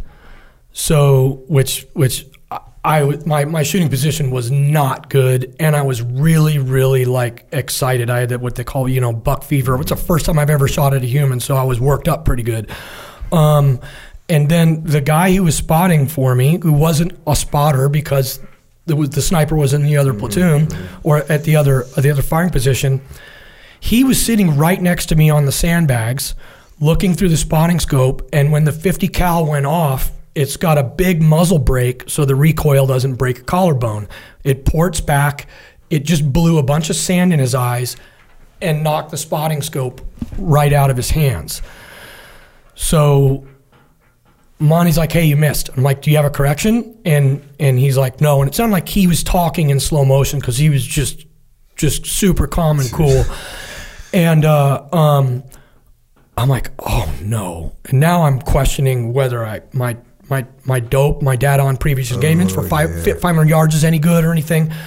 That 50 cal, you to take the entire bolt out of the gun, knock the brass out from the round you just fired, put a new round in, chamber it, and reload. So I chambered it, reload, downrange. They were like, ooh, they just shot at us, you know? Mm-hmm. So the guy was like, wow. So they're starting to talk, and now he's got that RPG on his shoulder. And now I hold a little harder. I take a breath, let half out, start to squeeze that trigger. I get that surprise bake. Boom. Pull the bolt out, knocking the brass out, load another round, and I'm going, did I hit? And our comms guy had grabbed binos, and he goes, oh, man. And I'm like, did I hit? And he goes, God darn it, good grief. And I'm thinking that he's going to tell me that I missed by like half a mile, and he doesn't even know what kind of correction to give me. And I hit him in the arm. I'm like, dude, what happened? Did I hit? And he didn't even hear me. He goes, he is down. Oh, that had to hurt. So now that PKM gunner who was set up on the sandbags, he just lets her rip. And so there's the bullwhip craps of those rounds going over the top of us. And Monty's like, hey, I think this guy's like right at 500 yards. You're dialed in. You know, he's just talking in my ear. Like, man, like we're going to get the mail or something or whatever. Just calm. And then, so I can't see the guy at all. All I can see is the muzzle flash. So I put the crosshairs in the middle of the muzzle flash, squeeze the round off, reload, come back up and look to see what had happened. And the gun had spilled over the front side of the sandbags. There was a huge divot in the sandbags. I couldn't see, I couldn't tell. I think I hit the rifle, but then he had spilled out. He was out from the side of the sandbags on his side, and his guts were everywhere. He was flailing around for a little bit, and then he expired, I assume, because I quit looking at him at that point, because a Jeep had now shown up, and it had like one of their 51 cals in the back, and the guy is just let go, boom, boom, boom, boom, boom. And I'm thinking, oh man, we've grabbed the tiger by the tail, because I've got this round, I can, one round at a time, and I'm waiting for there was a tow missile gunner right near our position for him to light it up. But we'd gotten really, really strict rules of engagement briefings before we went in, so the guys were a little bit hesitant to let her rip. So that shot, I rushed. I wound up hitting the Jeep right on the sidewalls between the gunner's legs, but that was enough. As soon as the Jeep got hit, boom, they drove away and they were done. And then these guys started to do a peel. And it was a really organized, squared away, good peel. So they were peeling behind a building. So then now they were starting to gain a little bit of distance on us. And they were falling behind this big building. Monty's gives me another round. He's like, hey, I think they're about at 700 yards now. Adjust your dope. So I made my adjustment from where I was just shooting at to 700. And as they're doing a peel, a guy gets up and runs. So there was a guy running full value. He's running across with the RPG. So I shot at him, hit way behind him, and he went behind a building, then reloaded. 2 more guys peeled behind the building, and then they were just gone. So I held my crosshairs on the edge of that building where they had just gone. And a second later, the guy with the RPG steps back out into my crosshairs. And so my crosshairs are squared up on his pelvis, and I start loading the trigger as he's taking a knee to shoot the RPG. Oh, so his knee hit the ground when that 50 cal round hit him in the chest. And so we were shooting the Raufoss Mark 211, which is a multi-purpose armor-piercing round, and it explodes when it hits something hard. And the spotter's like, bro, that thing lit right up when it hit his chest. Boom. Down he went. And then that was it. Then they got some guys over there that linguists, and they had loudspeakers on their Humvees, and they're like, hey, don't shoot at us. We're not taking sides in this whole thing. And that kind of calmed everything down for the next couple hours and into that day. And then we watched the guy. It's like life was incredibly cheap there. Saw a guy get pushed off a roof. We were watching in the evening. We had gotten, someone said like, hey, this one building about 2 kilometers away, that's one of the clan leaders' buildings. And we could see guys up there in the evening, and they get that cot there that makes them all go kind of crazy. And we'd see guys sitting there like watching the sunset up on a roof, and then one of them would start to get animated and waving their arms around like they were arguing about something. Then they were all animated. Then they were up like beating each other with clubs, hitting each other with rocks, and then it would just stop. And then it would start up again. And I think at least one of those, we watched the guy just get pushed off a roof, fall, dead. And that's just how they roll. And so the first day was pretty mellow. With all this activity took place on the second or the third day? First day was mellow. Second day was... is when they pulled back, and then the third day is when they... The first day was mellow. Second morning is when they pulled back, and then the second day is when we got in that first firefight. And then it was either that afternoon or the next day. My memory, it's been 13 years. Memory slips where they called and they had an issue with a guy. They're like, hey... 23 years, but yeah, we'll take it. Okay. I should have taken more discipline. They hit us up. They're like, hey, we've got a guy down here that is close to where we're getting ready to move some armor, and he has an AT-4, which is weird because that's one of our weapons. It wasn't an RPG. He had a legit AT-4, and they'd shot at him, and he ran away and came back. They're like, he's going to use it. So we want to do this deal where we're going to have a sniper-initiated kind of assault on this guy. So they sent an LAV over to our position. Me and the OIC got in it. We went and saw the lieutenant colonel, and he's like, hey, here we studied a map. He's like, hey, here's where the guy is. I think a good spot is this tower. There's some recon guys up there. We're going to put you up there with them and then get this going. So I went up to the tower. We moved up to the tower. The guys showed us. So what it was out there was a set of bunkers alongside of the airfield that was now controlled by just whoever. And this guy was in one of the bunkers, and then he would come out with like 6 or 7 other guys, and he had and they would smoke cigarettes, and he had the AT-4, and they were watching the U.S. line. So they said, hey, here's what we want you to do.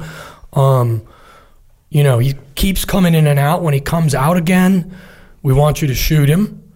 And then we're going to have, they shifted some of the light armored vehicles down the line to where they could go at the bunker with their coax guns and try and get him and his buddies. So we put us up in the tower. There's this like 20 mile an hour wind just howling, full value. It's right to left. And then it's from where I was in the tower, it's a 1,000-yard shot.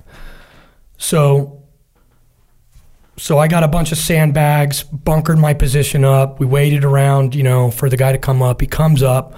So I take this 1,000-yard shot at a guy in a 20-mile-an-hour, full value crosswind, which at the time, there's probably 2-3 people in the world that can make a shot like that. And I'm not one of them. I missed and hit his buddy. So I didn't hit the guy with the AT-4. I hit the guy with the AK-47 standing 3 feet to his right because I put in too much wind. And they all dove in the bunkers. Then everybody on the line started shooting the bunkers, tore the bunkers up. They called a ceasefire.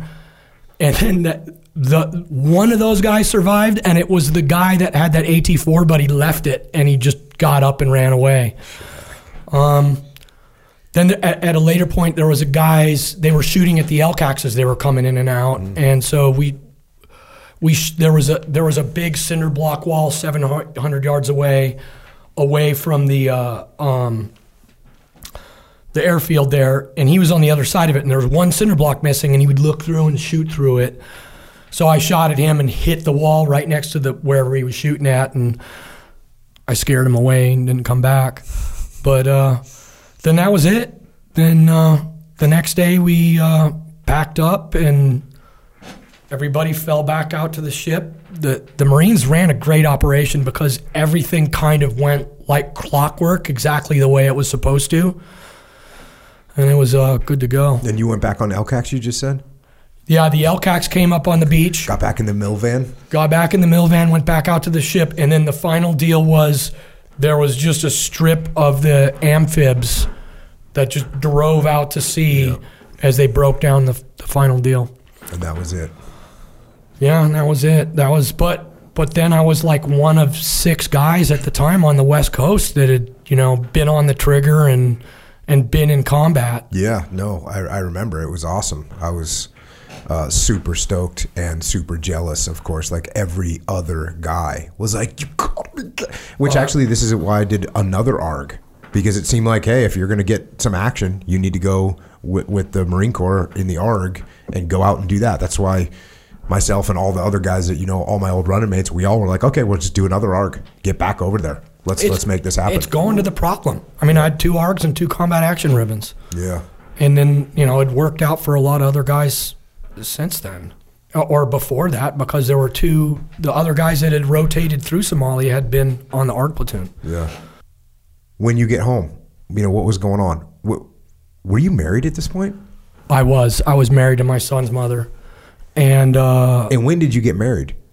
I don't remember. Was it no, but not what year, but like were you in training cell at the time? I was in training cell at the time. I was after. So you were pretty much less than a year of marriage, or maybe 2 years of marriage at this point. Yeah. And then how was that dealing with being gone and being the team guy marriage thing, which is generally really hard. It was hard. I want to back up really quick because I want to make sure I point this out before we get into this next thing. And another thing that Monty taught me that we kind of talked about a little bit was he's like, wherever you go, run for mayor. And he's just talking about be good to everyone everywhere you go because they're going to go out of their way to take care of you. So like that crew on the Ogden on that deployment, they took great care of us because he always went out of his way to be good to everybody.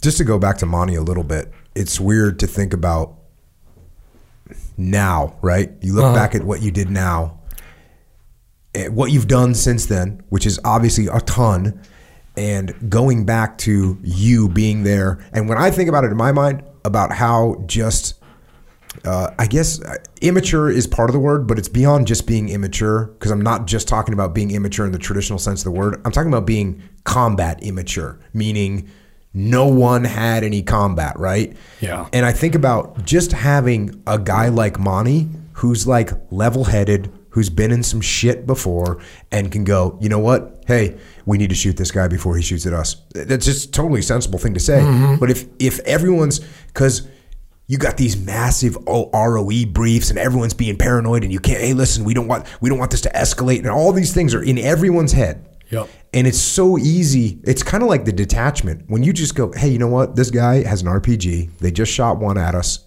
He's aiming it and he's going to shoot us again. We need to kill this guy. Okay, go ahead.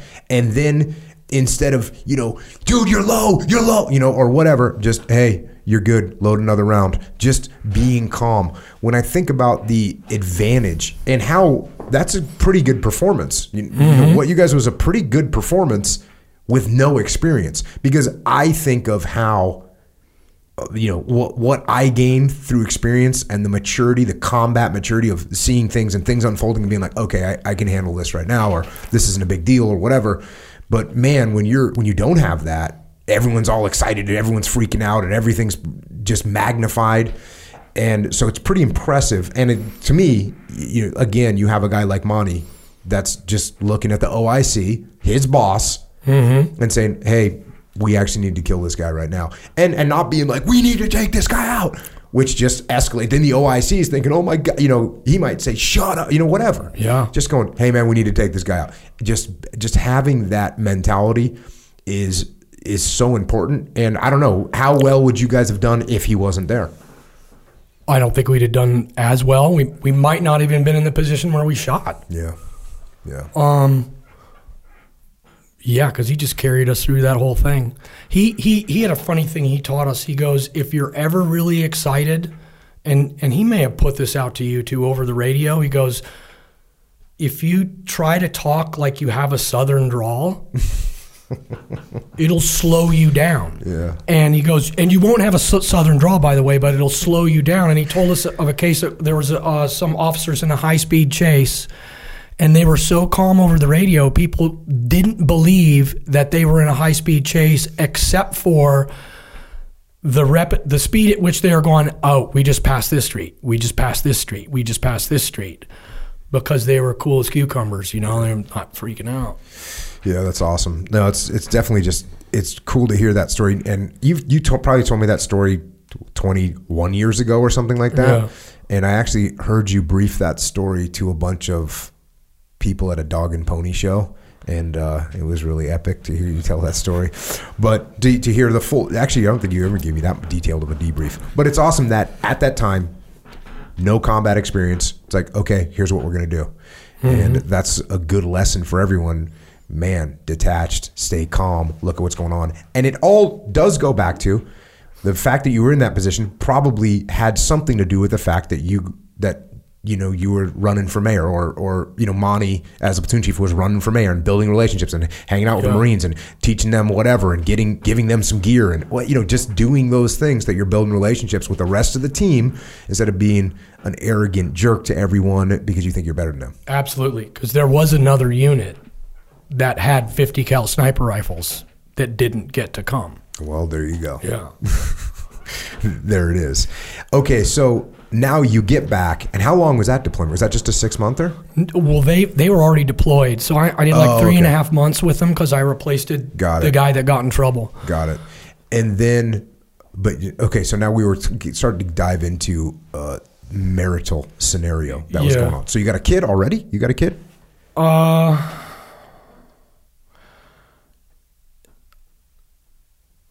My son's mother was pregnant when I went on that deployment. Check. And so that was in February, and he was born in September of 95. Check. So yeah, I came back, and then it was one of those situations where me being gone all the time didn't help, but me being home all the time didn't help either.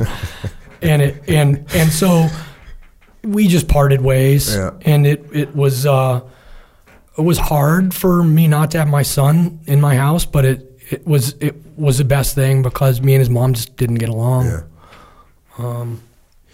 And then this is at the same time. Is this when you got out? This is right with it. We got divorced right after I got out. Which did you get out with the vision in mind that you were going to be able to save this thing, or did you get out with the vision in mind like, no, this is already too far south? No, yeah, I got out. She's like, hey, I want you around more. You're gone too much. This isn't good. Mm-hmm. Get that, but then. So you got out. I got out, and then. Then she realized that she really doesn't like you. Yeah, pretty much. And I can't blame her. So then we ended up separating. Or going through the divorce. What was your plan getting out? Oh, I was going to go work for a guy doing some kind of investment stuff. Because that makes a lot of sense. Yeah. There was no plan. It wasn't thought through. The smartest thing I did was the day I got out, I enlisted in or I joined the reserve. So I was in the SEAL Team 5 reserve teams. Yeah. So I did that for 1.5 years, and then when all the dust settled, and with the who's going to have custody and where my son's going to live, it was like, what am I doing? Mm-hmm. I'm only happy when I go to do my reserve drill. Yeah. And so I'm like, hey, I want to go back on active duty. At the time, they were critically undermanned for E6s. Beautiful. So they're like, boom. So the timing, like my timing, I've been so lucky for my timing. Like being on the quarterdeck that one day, I checked into TRADET in August of 2001 into the sniper cell. Dang. And then, you know, the planes hit the towers and then the teams are just off to the races. Yeah. Did you, when you were civilian, or whatever you were, a reservist civilian, how long did it take you to realize that this was a bad call? And I'm going to jump forward. Like when you would have guys that were saying they were going to get out at 13 years or 9 years or whatever, did you know, what'd you tell them about that? Oh, you mean later? Yeah, later. Because, you know, I would, you know, when I was, once I was an officer and I would have friends that were like, hey, I'm going to get out. And, you know, I'd say the experience I had was I went to college. Right. And when I went to college for 3 years and when I came back, I was like, the main thing I learned in college was never, ever, ever, ever get out of the teams ever. Because dealing with other people, it was just so horrible. Mm-hmm. And especially, I mean, like you and me who literally spent our whole adult lives in a platoon, you get out of with normal people and you're like, what are everyone doing? What's that? Why is this even happening? It just, nothing makes sense. Yeah, there's a lot of awkward silences. No one gets your jokes. And it was what I would usually tell guys is like, hey, I got broken service, and once you get out, you're gonna miss this peer group. Mm-hmm. You'll miss this job, and I don't think you're gonna make that much more money. Yeah. But I always tried the soft sell. Yeah. Hey, and I would tell guys, here's my phone number. Do not lose my phone number. And if you decide you want to come back in, please call me. I will, you know, figure out how to get you wherever I'm at or back in. And I've done that for at least 2 or 3 guys. Yeah. No, I know it's a hard decision for guys to make, and it usually, and sometimes it's, what is that? It's an emotional decision. Oh, completely. Because they had a bad deployment, they didn't like someone, or their wife's mad at it, whatever, and they make that emotional decision when, in fact, the teams can take care of you too. You know, the teams can go, hey, look, we know you need some downtime. You're going to go to Buds and be an instructor or whatever, you know, for 3 years. You know, you can get your kid through high school or whatever. So the teams does a good job, usually, of taking care of the people, you know, taking care of team guys. But sometimes, you know, people, they have the grass is greener situation. Well, and again, in the 90s, we're training for a big game that we're not going to do. And so there was a loss of job satisfaction there. Yeah. And who knows where NSW, what trajectory we were on had these wars not started. Yeah. That's a good question. That's a scary question. So what'd you do when you got back in? So you went. So I went into TRADET, just got stood up, and I went into the stand up. That was 2001. That's lucky, huh? And so I got and they're like, hey, we're gonna do a sniper cell, and we're gonna be dedicated to this, which is something that wasn't replicated on the other coast. I was like, oh man, are you kidding me? I'm just going to do sniper stuff all the time? Oh, yeah. Don't throw me in that briar patch. Yeah, and you were literally the perfect guy, and they probably were just overjoyed to have you come in there with the real world experience, which is serious at that time because no one had it. Yeah, and so it allows you to say stuff to people, and they're going to listen to you. Like we were talking about earlier, where if a guy tells you to get your hair cut, and he's a goofball and ain't done anything, it's like, yeah, whatever. And then, so when you're running that sniper course, are you guys now, was that the sniper course? No, the sniper course was already stood up. So now what we're doing, this is what we kind of ended up with at TRADET, which is you guys are going out to training, you're implementing sniper things into the overall training, and you're doing specialized training for the snipers. That's what you ended up being of. So for a little bit, we were still running the sniper course, I think till like 2002 or 3, and then doing the sustainment training. And so, you know, we developed the urban course, the long range target interdiction course, which they have a different variant on it now, but that's the land. It was under land warfare, and the land warfare OIC at the time was Warrant Officer Pritchard, Doug Pritchard, who's an awesome dude. He still works in shooting to this day, and we got a lot of cool stuff done. Like we got the ballistic computers, which made shooting a whole lot more predictable, and then we could get guns ready to go in a lot less rounds because we had these computers that did it, and we did a lot of good research and development and then tactics that we could push directly to the platoons, which, I mean, NSW snipers are like the mainstay group, I think, of snipers in the world. Yeah. And I'm not saying that we're better than anybody because everybody's really good, but we've had a really rich history of employing snipers and doing stuff with snipers, as you well know. Yeah. Yeah, and speaking of that, how did you end up doing an augment? Because you augmented to Ramadi, right? Right. And what year was that? 2005. So there was some of that video that got released of this guy's getting there's a couple snipers or whatever it was in Ramadi, and the Commodore at the time saw that and he goes, "That's it." And they had a piece of gear that was supposed to help us detect enemy snipers. And so they bought some, they gave it to us to test out real quick, and then we got to take it forward with SEAL Team 7 to go, "Hey, here's this new gear, here's how you use it," and then it also gave us the ability to get straight over there and kind of into the fight. So Team 7 had just moved into the Shark base there at Ramadi, and then we went in there with them. And how long did you stay there for? 6 weeks. How was it? Awesome. It was so cool. So cool. I didn't want to come back, but you come from the Strand. I didn't do the workup. My guys didn't do the workup, and there's other guys doing PSD, and they're like, "Hey, what's up with these dudes who aren't even at our team, and they're going out on sniper missions?" So it's not cool. It's combat tourism. And I was super lucky that we were able to, be there as long as we were. And then it was just like, it's time to go. And you did a turnover with the guys that were there? In other words, you taught them how to use the system and we're did a bunch of ops with them? Got to go out on some ops with them, got to go on a lot of like my favorite thing to do was go out on daytime presence patrols with the Army or the Marine Corps because was so fun, and then so we could to get embedded in a daytime presence. It was a 1 slide, 5 W's. Yep. Which for the planning cycle is really easy. Yeah. It's like going to be approved, no problem.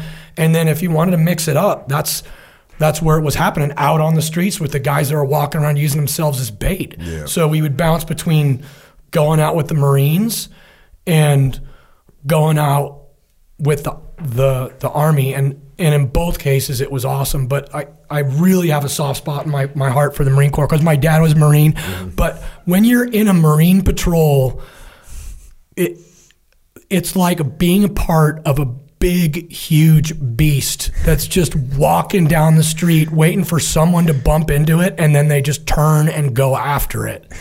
And were you guys setting up bounding overwatches during that, or were you just going on patrol with them? We would go on. So the reason that we would go on patrol is so we could look for positions to put up sniper overwatches. And the sniper overwatches were to catch guys placing IEDs out in the road. Yeah.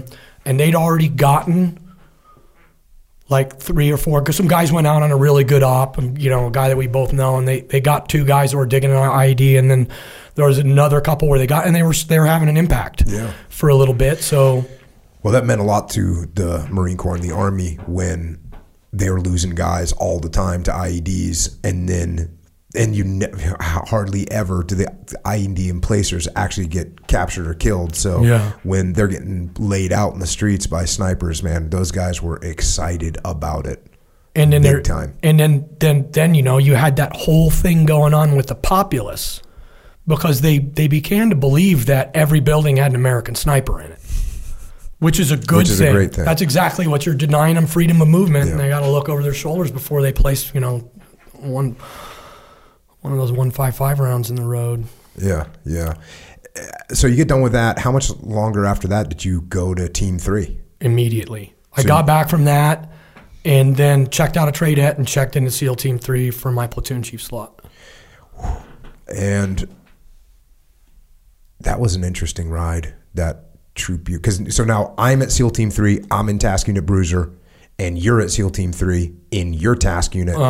And there's that one, there was some drama in that one. Right. As a matter of fact, I mean, Leif and I wrote about it in Extreme Ownership, because this is the story in Extreme Ownership of when one of the platoon commanders and the task unit commander couldn't get along. And unfortunately, they could not come to any kind of agreement of how to work together. In fact, the skipper said, hey, you guys got the weekend, figure out how you're going to deploy together. And I think they could have come back and said, look, he goes there, I'll go somewhere else, we'll figure it out.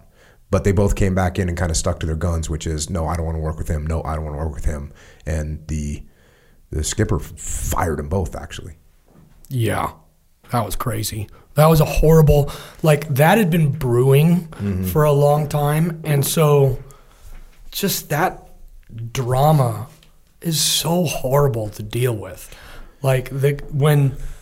And they're both good guys. Yeah. But it just, this drama brewed, and then there was all this crazy uncertainty, and who's going to get fired, what's going to happen as a result of that.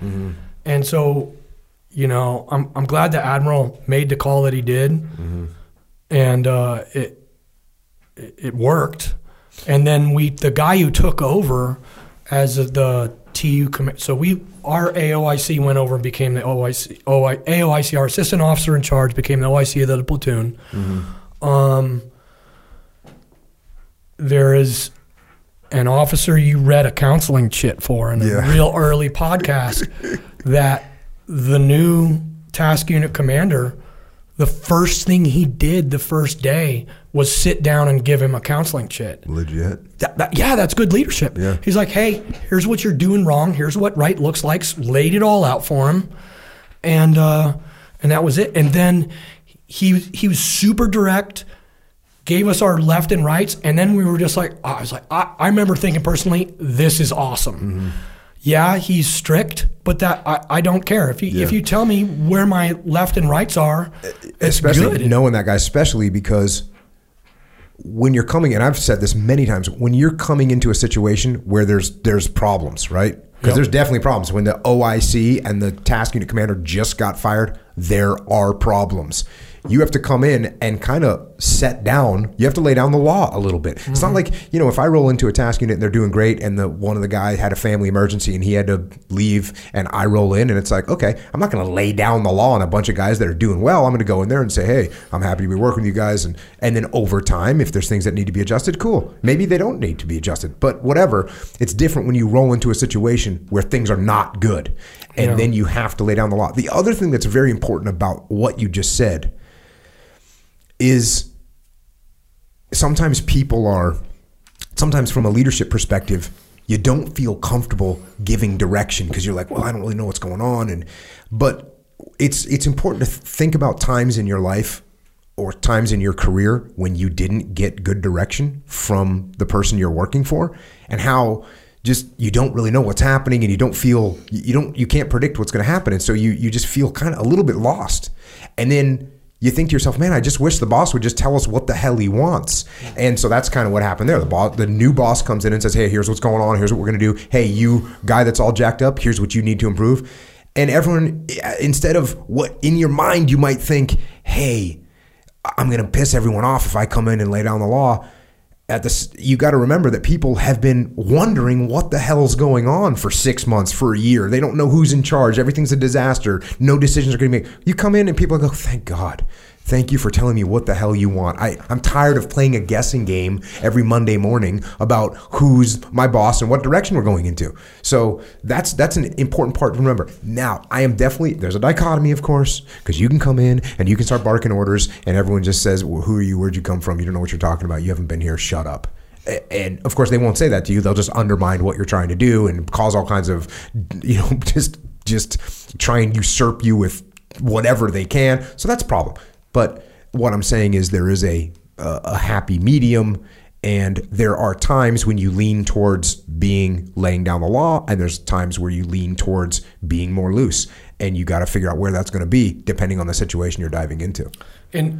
So the advantage that the guy coming in had was he'd been watching this situation for a while, right, and he knew everybody. So sometimes when you come somewhere new, it's maybe just listen before you start making some major adjustments or something like that. But that would have just prolonged the angst all of us were feeling. Totally. And he came in, he had a big brief. And after that, I felt like someone had taken 40 pounds out of my rucksack. Yeah. Because you finally knew where you were going, who was in charge, and what at least the near future meant. Mm-hmm. Which I think you get rid of what the near future. You get rid of the certainty of the near future. You get rid of who's in charge. You get rid of what's going to happen. You take all that away, and you're just left uncertain, and that's a horrible feeling. Yeah, probably the worst. Well, yeah, I think from a perspective of being led, having no idea what's going to happen is the worst. I talk about that example of rats in a cage and how the rats.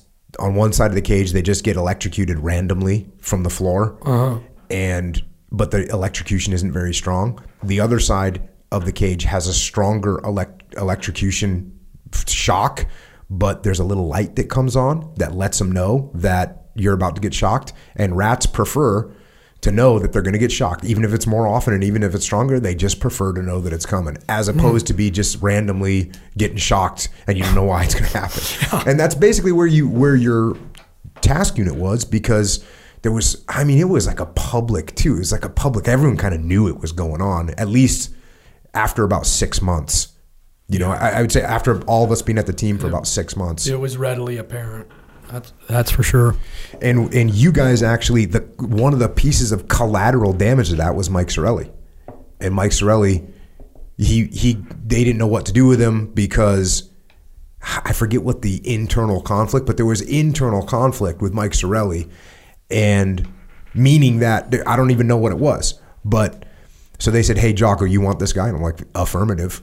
Mm-hmm. And then you came up to me and I was like, "You know this guy?" And you're like, "Yes, he's awesome." And I was like, "Cool." And there was other people that were saying, "Oh, he's this and he's that." And of course the other people, I'm like, "Okay." And I listened to him and then was like thinking, okay, well, and that's why I think I asked you, like, "Hey, what's this guy's deal?" And you're like, "He's awesome. You're stoked." And I was like, "Cool, good to go." Yeah, Mike was awesome. Yeah, and he was awesome. He still is awesome. Mm-hmm.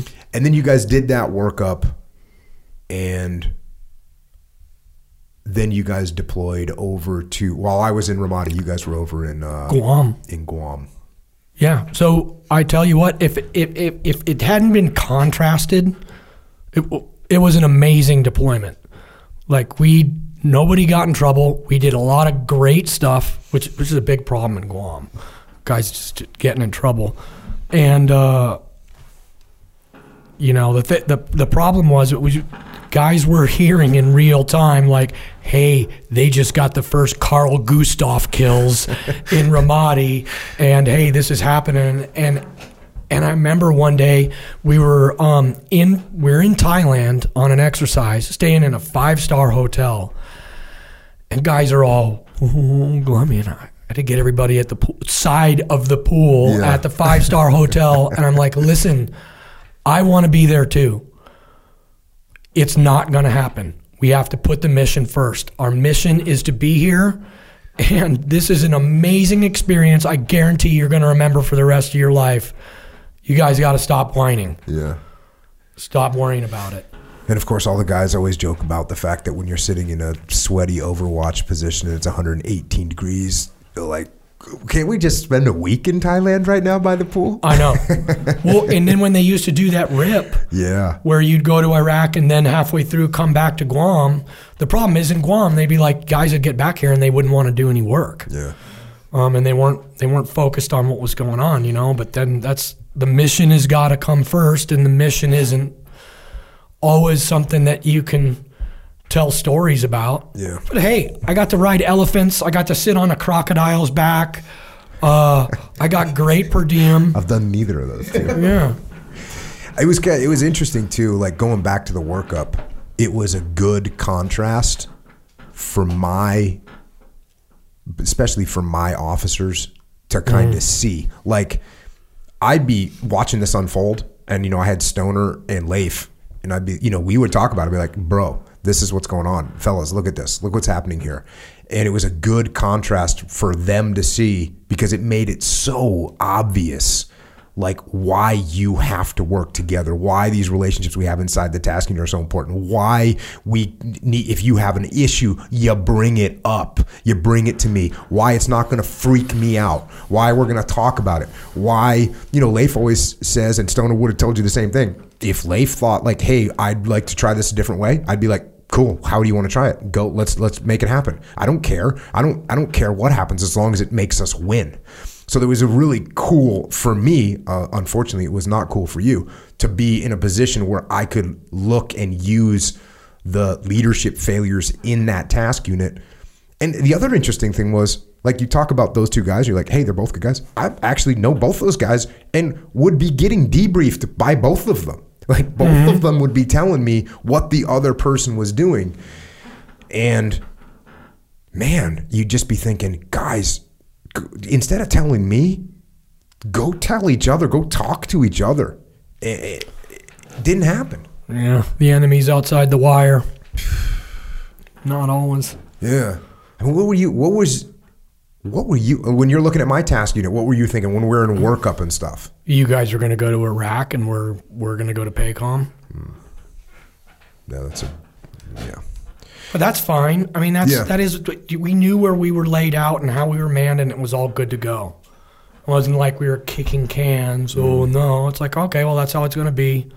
Well, the command made a proposal that this was early on. As a matter of fact, I was at Nyland. So that was our first block of training. The command made a proposal that we kind of disassemble the task units and reassemble them in a way that was more fair with regards to who's been to Iraq and who's not. And they made this proposal, and so they made this proposal to us. It was to me personally, to the task unit commanders, as a matter of fact. Hey, that we can rearrange this thing, and that way guys that haven't been can get to go. It was like the fair ferry was coming out, right? And I mean, I was just like, there's no possible way. But I went back to Nyland, and I sat down with the platoon commanders and the platoon chiefs and my senior chief, and I was like, hey, here's what they're proposing. They're proposing that we could disassemble these task units and we could reassemble them so that guys that haven't been to Iraq can go, and then the other guys that have been to Iraq that have combat experience. And there's all those things you can layer on top of that, like, hey, because guys will say, well, I can't get promoted if I haven't been to, you know what I mean? Like all these things, they layer all these things on top of it. Because that's a crazy proposal if you think about it. Yes. But also if you think about it, that's how much it means to guys that they want to go.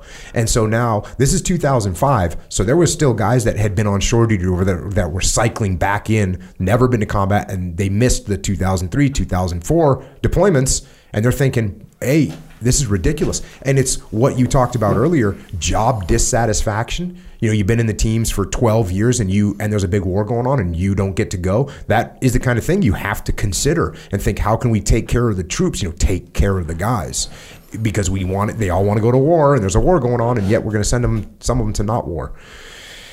But I came back to Nyland and I said, hey guys, here's the proposals.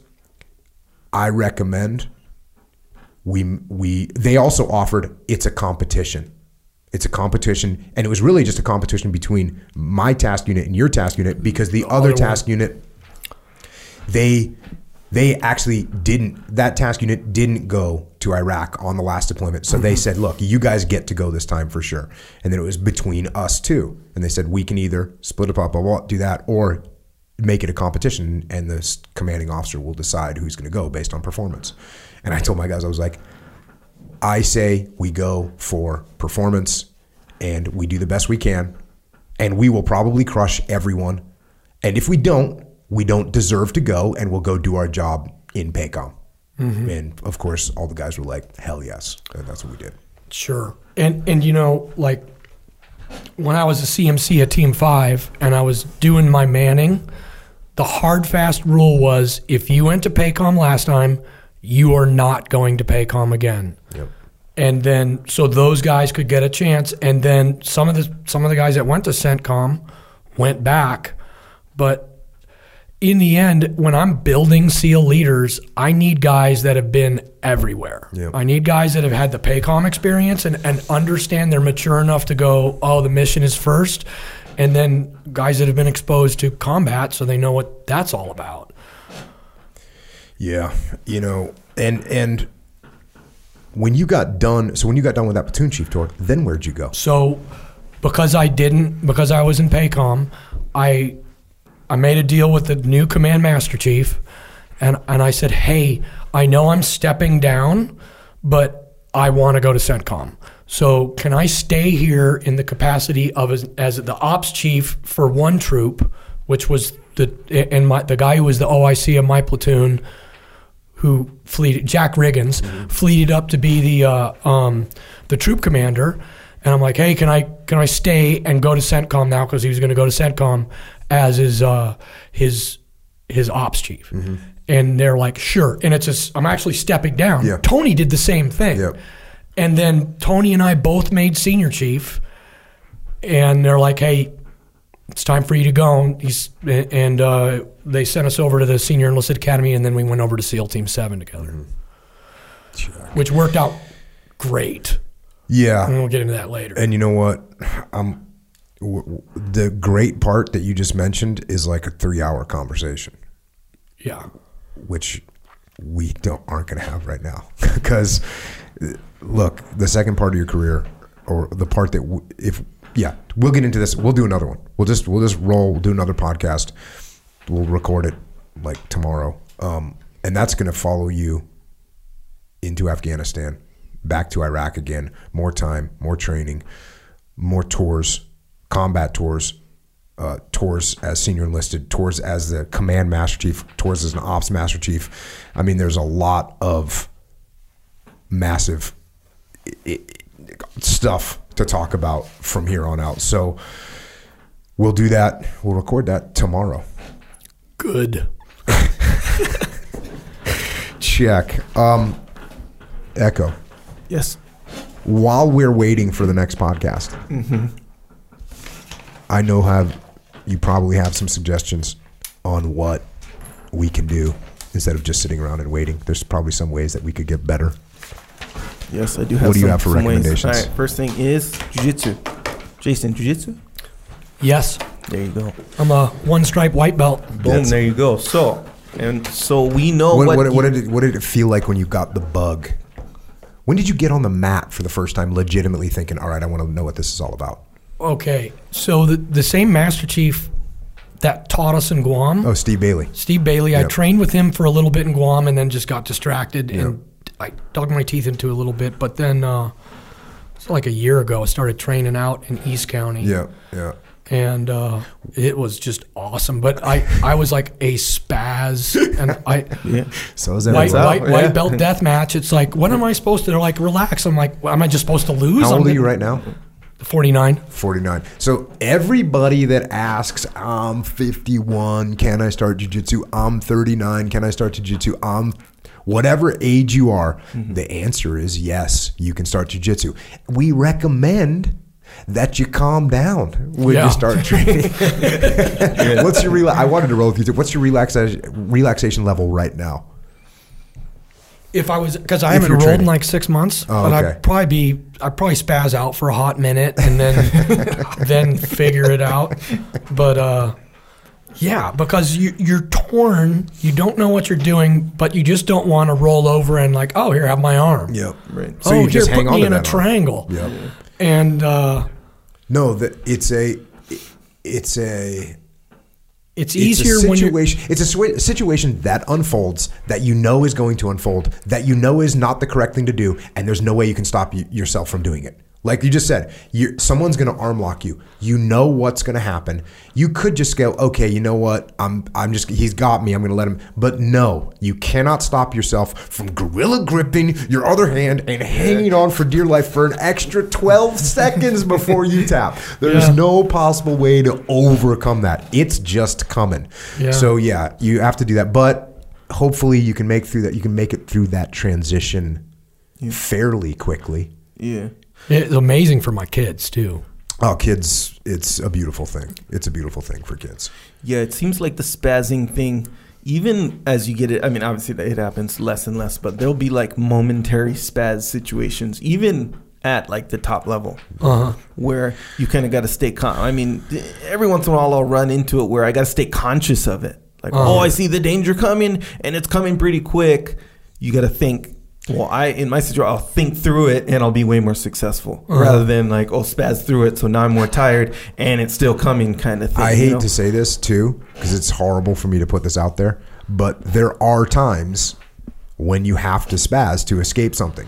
Dean Lister will, if I do that, he just like, it's worth it. Even if I get out, it's worth it that I spaz, because then he can make fun of me. Be like, oh, good defense, you spaz.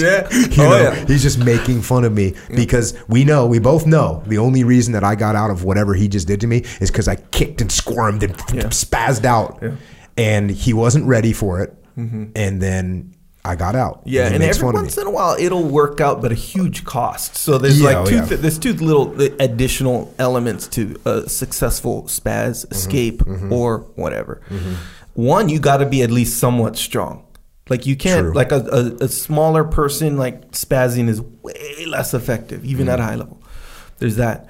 And then when you're a strong person and you spaz successfully, you're way more tired, So you get a person where you put them in a spazzing state like 2, 3 times in a row. Yeah. No more. Oh, yeah. You can't spaz more than 3 times, I don't think. You give a max spaz reps of 3. After that, the next one, there will be no spaz left. Yes, After exactly 3 legit spazzes, there's no spaz left. And which brings you back to back early on as a white belt or something like this, where it's spaz, and they feel the effects of 3 spazzes in a row hit you, and you're like, dang, this is exhausting. Then we're like, okay, you gotta relax. When you start, that's jujitsu. Jujitsu is just spazzing more spazzing. And then it's like the opposite of when in the beginning, there's these small moments where you don't spaz.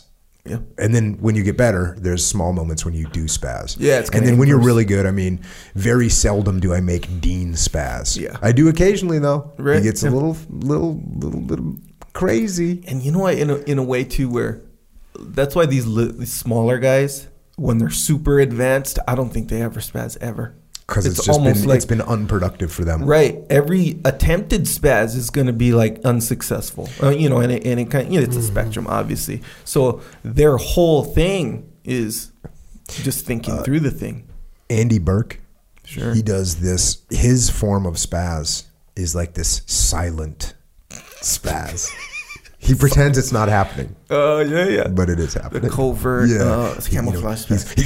He's doing these like in little movements, and there's only one technique that it could truly be called, and that's a spaz. But he acts like it wasn't. He's real cool. Yeah. He's real cool. He's acting like that was just like a defense that he knows. One of his things. I'm on to you, Andy Burke. Yeah, I know what's up. That's a good tip. I'm gonna look out for it. I don't know if I've ever made Andy spaz, but I'm gonna be looking out for it. Nonetheless, when you're in jiu-jitsu, we all need a gi. If we're doing gi, and I'm not saying you have to do gi, you should do gi. I think should do no gi as well.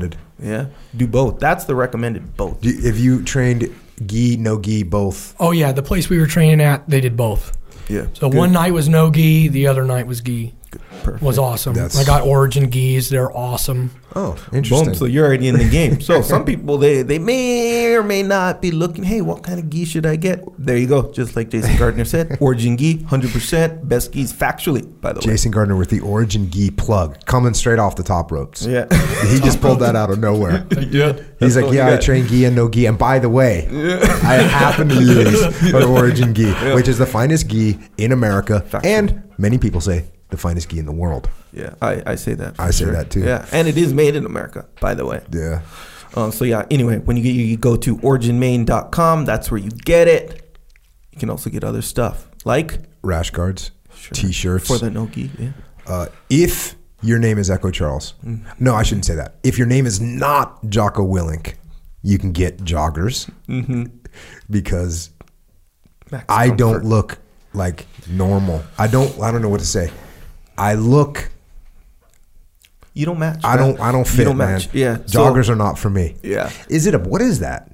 Bro, you just don't match. So here, this is what it is. Okay, jogger. You know what joggers are, right? Do you have Origin essentially joggers? Skinny jeans. No. Okay. Yeah, they're skinny jeans, they're thinner, sweatpants. Kind of tapered. Well, not kind of. They're really tapered. Little bit of a, what do you call it, like a drop crotch a little bit for like a lot of roomy in the hips area kind of thing. Here's the thing. They're functional, yes, but I think the big push is a style thing because there's like skinny jeans and all this stuff. So it's kind of like a functional thing, yes, but it's a style thing. That's the part you don't match with. That's it. And especially anything that says skinny or thin or trim fit or what, bro, that's not you. That's somebody else. So yeah, that's not going to mesh with you at all. In fact, even to, you know how people have like real fitted jeans? Yes. Right? Like real fitted. Yeah. I'm not going to say tight. I'm not going to say that. Yeah. I'm going to say fitted. Mm-hmm. Tight. You should not do that either. No, because that's not you, bro. It's just not you. But the weird thing is the world changes, right? The fashion changes. Yeah. I just keep wearing the same stuff. Yeah. At some point, is what I wear going to come back? Well, fashion-wise, maybe. But actually, maybe you know what? I wear, this is the thing. I think what I wear doesn't. It's just what, hey, you can't say, hey, this guy's wearing a T-shirt and a pair of jeans. You could wear a T-shirt and a pair of jeans in 1950, 1960, 1970. Never go out of style. Quality never goes out of style. Yeah, and actually even to be more precise, since yours, you don't go for fashion at all. You go for like this functionality kind of situation. So if anything you do is like fashion, which I know there's some fashion stuff in your past, like maybe hairstyles, etc. That's why if you see old pictures of Jocko with his hair, you'll be like, they'll be like, you know, that's kind of the thing. That's the guy that Jason was talking about earlier. That's me. Like we were all like that. Like, hey, we're in the teams. We have long hair. And look cool. Yeah. Push the envelope of standards. I had white hair as long as I could get it. Yeah. See, and that was a fashion thing to look good. But your clothing wise, you'll never go fashion, so you'll never go out of style. Because since the fashion is the thing that revolves and goes out of style. Origin jeans. I got like the final kind of cut and everything. They're legit. So that's another thing. It's not a fashion thing, right? They're Origin jeans. Well, they're not mutually exclusive either. So functionality. They're strong. They're flexible. Yeah, they're durable. That won't go out of style. Right? That stuff's not going out of style. No, sir, it's not. So there we go. Origin jeans. We are in production with Origin jeans. In production at this time. So check the website, originmain.com, if you want to get some jeans. Or if your name is not Jocko Willink, you can get a pair of joggers. The joggers are good. That's the thing. Where I wasn't down for the joggers. Pete told me this. He opened my little like mind or whatever. I put them on. I was like, dang, these are comfortable, but man, they're skinny. They're thin. You know, they're tight. Yeah. They had a specific look that I wasn't very accustomed to, and Pete's noticed it. He was like, yeah, they're like, you know, he's like, Jocko, they're probably not for Jocko, but you pull them off. That's what Pete said to me. You believed him? I was like, I hope he was like being like honest with it. But yeah, ever since then, I was like, okay, maybe I can do this. So I only wore them at camp. So I was like, I might not wear these at home, but I wear them at camp.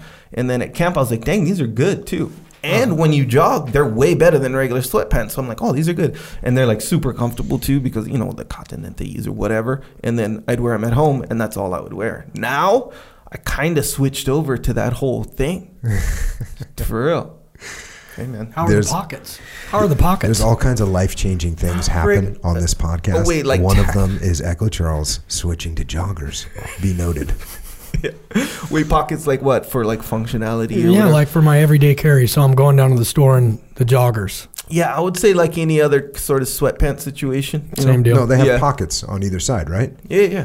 Like because regular sweatpants. No, regular sweatpants don't have pockets, bro. Yeah, the kind you're talking about. Yeah, I'm talking about, like your gym coach from 1979. Yeah, no, they're not that. Yeah. They have pockets for sure. I got to tell you, I saw those boots online, and I'm pretty excited. Right? Yeah. I jumping the gun mentioning that now. It was on Facebook. We're making them. Yeah, I have a pair, available. And they're awesome. Oh, you have a pair of those too? I do have a pair of those. Good. Hey, man, you got you're one degree separation from getting all the new stuff to where you're at. Really? Because it feels like 180, and I'm over here looking online at stuff. Anyway, also Mulk, right? Mulk Train. Jason, we talked earlier. He's Jason, on the Mulk what's train. your Mulk morning recipe? Okay, so I get up in the morning, I brew 20 ounces of coffee, I grind up the beans, do it in the French press, I add a little bit of stevia to sweeten it, but it's not going to spike my insulin. Then I put some coconut milk in there, coconut oil, grass-fed butter, about a tablespoon of that, some MCT oil, a scoop of vanilla milk. I hit that with a stick blender. Oh, get that little hitter. I do not have to eat until like 1 or 2 in the afternoon. I get all my fat in early in the morning, so I ain't got to stress getting good fat in. And dang, it's awesome. That's an advanced take. Are the kids on the Mulk train? They are. Is it? Have you tried strawberry milk? Warrior Kid strawberry milk? No, we haven't. We've been doing the chocolate, hot chocolate. Yeah, the hot chocolate's awesome. And Iris has been making the pancakes. Oh yeah, what's the recipe on that? She's just using it and mixing straight up pancakes. Because Echo was talking about it the other day. I got it from, there's a guy online who was like, yeah, Mulk pancakes. I was like, dang, that's a good idea. So I just added them. I basically replaced like a percentage of the pancake mix with Mulk. That's all you do, essentially. I don't know what pancakes are even made of because I haven't had them in so long. Yeah. That's just wrong. Well, hey, bro, that's on you. And you're kind of missing out on that one because they work out really good. Yeah. What else? Okay, so we got the Mulk. By the way. We're on that. We're on mint. I'm on mint, and I'm actually in this whole deal now where I'm having both mint, peanut butter. I don't really like the flavor of vanilla, as I've mentioned on here, so I don't have that. But the strawberry too, the Warrior Kid strawberry milk, which Brian is working on the adult strawberry milk. The vanilla, like I'm not a big vanilla fan either, but it just mixes so well. Yeah. So like when Iris is making smoothies, it's the vanilla milk in there. I put it in my coffee because the mint chocolate chip just doesn't work out with coffee. That sounds disgusting. Because it's my favorite. Like, okay, I get to have dessert, and that's exactly what it is. It scratches that itch when it comes along. See, that's the thing, man. I went out last night. I had a legit steak, at Raglan OB, and I still needed a little something. I needed a little something because they sell this thing at Raglan called the Illegal, which is a giant chocolate chip cookie cooked in a cast iron thing. It's massive, and then they've put vanilla ice cream on it, which is the only time I like vanilla, and the vanilla ice cream is all melting. It's just ridiculous. But obviously that's not part of the program, so I left Raglan OB without eating an Illegal, and I went home and I'm like, I still need some kind of a little hitter. So I went peanut butter milk, and I did like a scoop and a half with like a half a shaker of water. I drank that thing. It was so good. I was sitting there saying, this is a milkshake. If this is a milkshake, it's freaking ridiculous. Yeah. So there you go. Sir. And the added protein, let's not forget that. And don't forget the probiotics. You got to remember that microbiome. Yes, sir. It's true. It's very true. We haven't even gotten to your whole health scenario. Because did you say you're 50 years old or 51? 49. 49. 49. Turned 50 this year. And you're getting after it. I feel great. You feel awesome. I'm walking around at like 157. And before I adjusted my diet and everything, I was 193. And I had all kinds of inflammation and everything hurt and just crappy. And now it's all just dialed in. Yeah, I remember when you were first going down that path because our wives were hiking and you and I met somewhere and you were just talking about like you were starting down this path. And you were coming home from deployment too. Yeah. So that'll do it for you. This is my last deployment. I don't have deployments to go on and get back in shape, so I'm going to have to stick with it.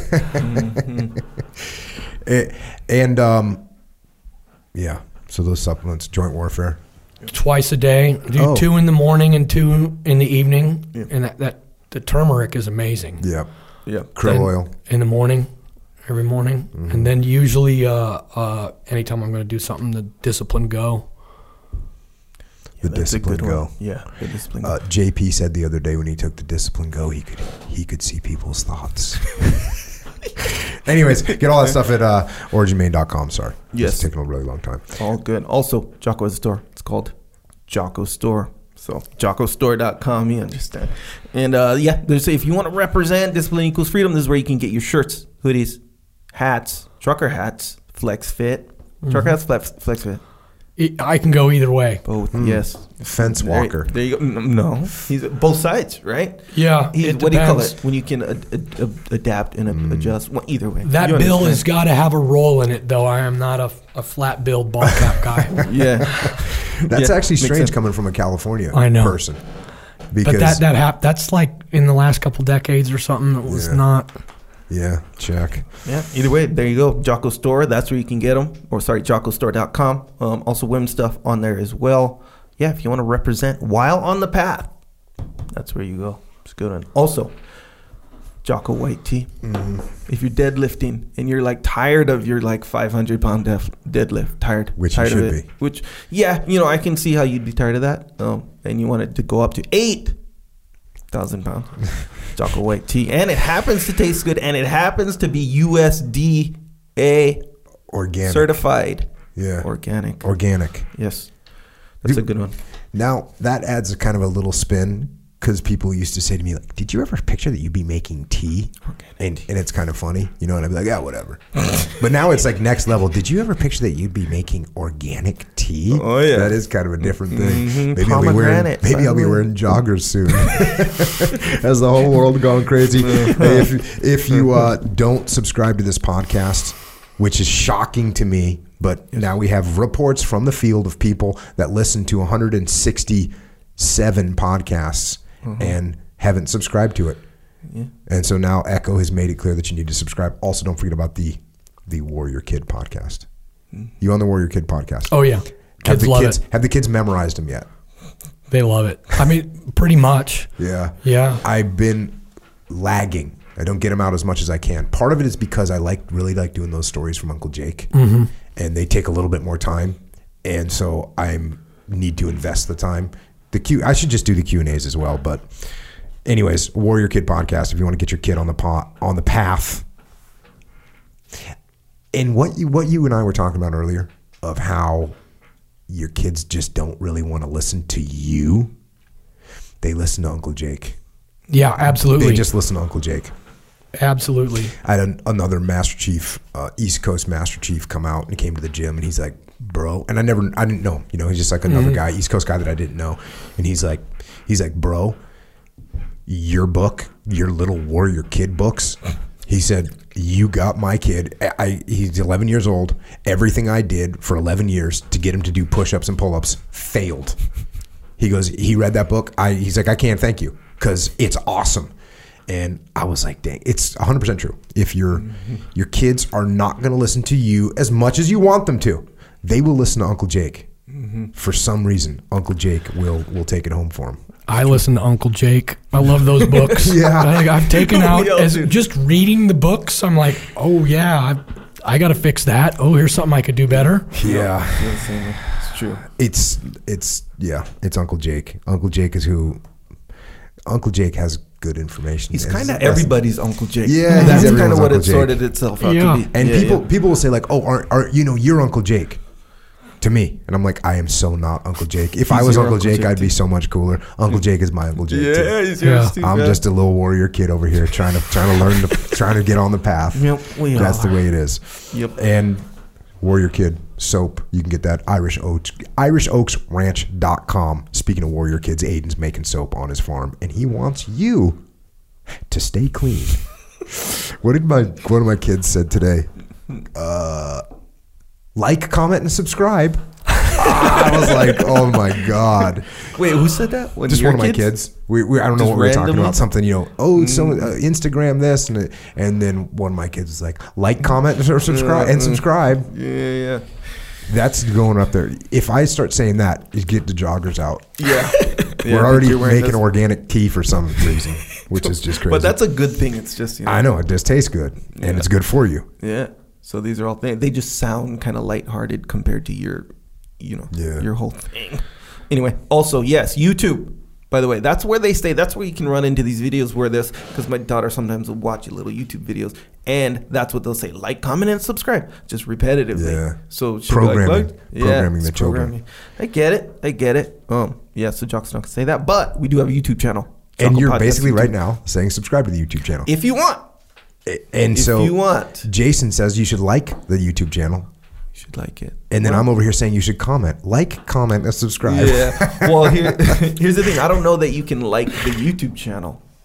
Oh. You like a video. Oh, okay. Yes, which is a quote unquote like. But here's the thing. You like the YouTube channel, That's a matter of opinion, right? Yeah. Either you like it, you kind of neutral, or you don't like it kind of thing. That's up to you. I can't tell you to like it. If you want to have fun, you can go to the YouTube channel Jocko Podcast, and you can look at the people that attack the downvotes. Oh, yeah. So there'll be, and we don't have many downvotes, which is, I guess, cool.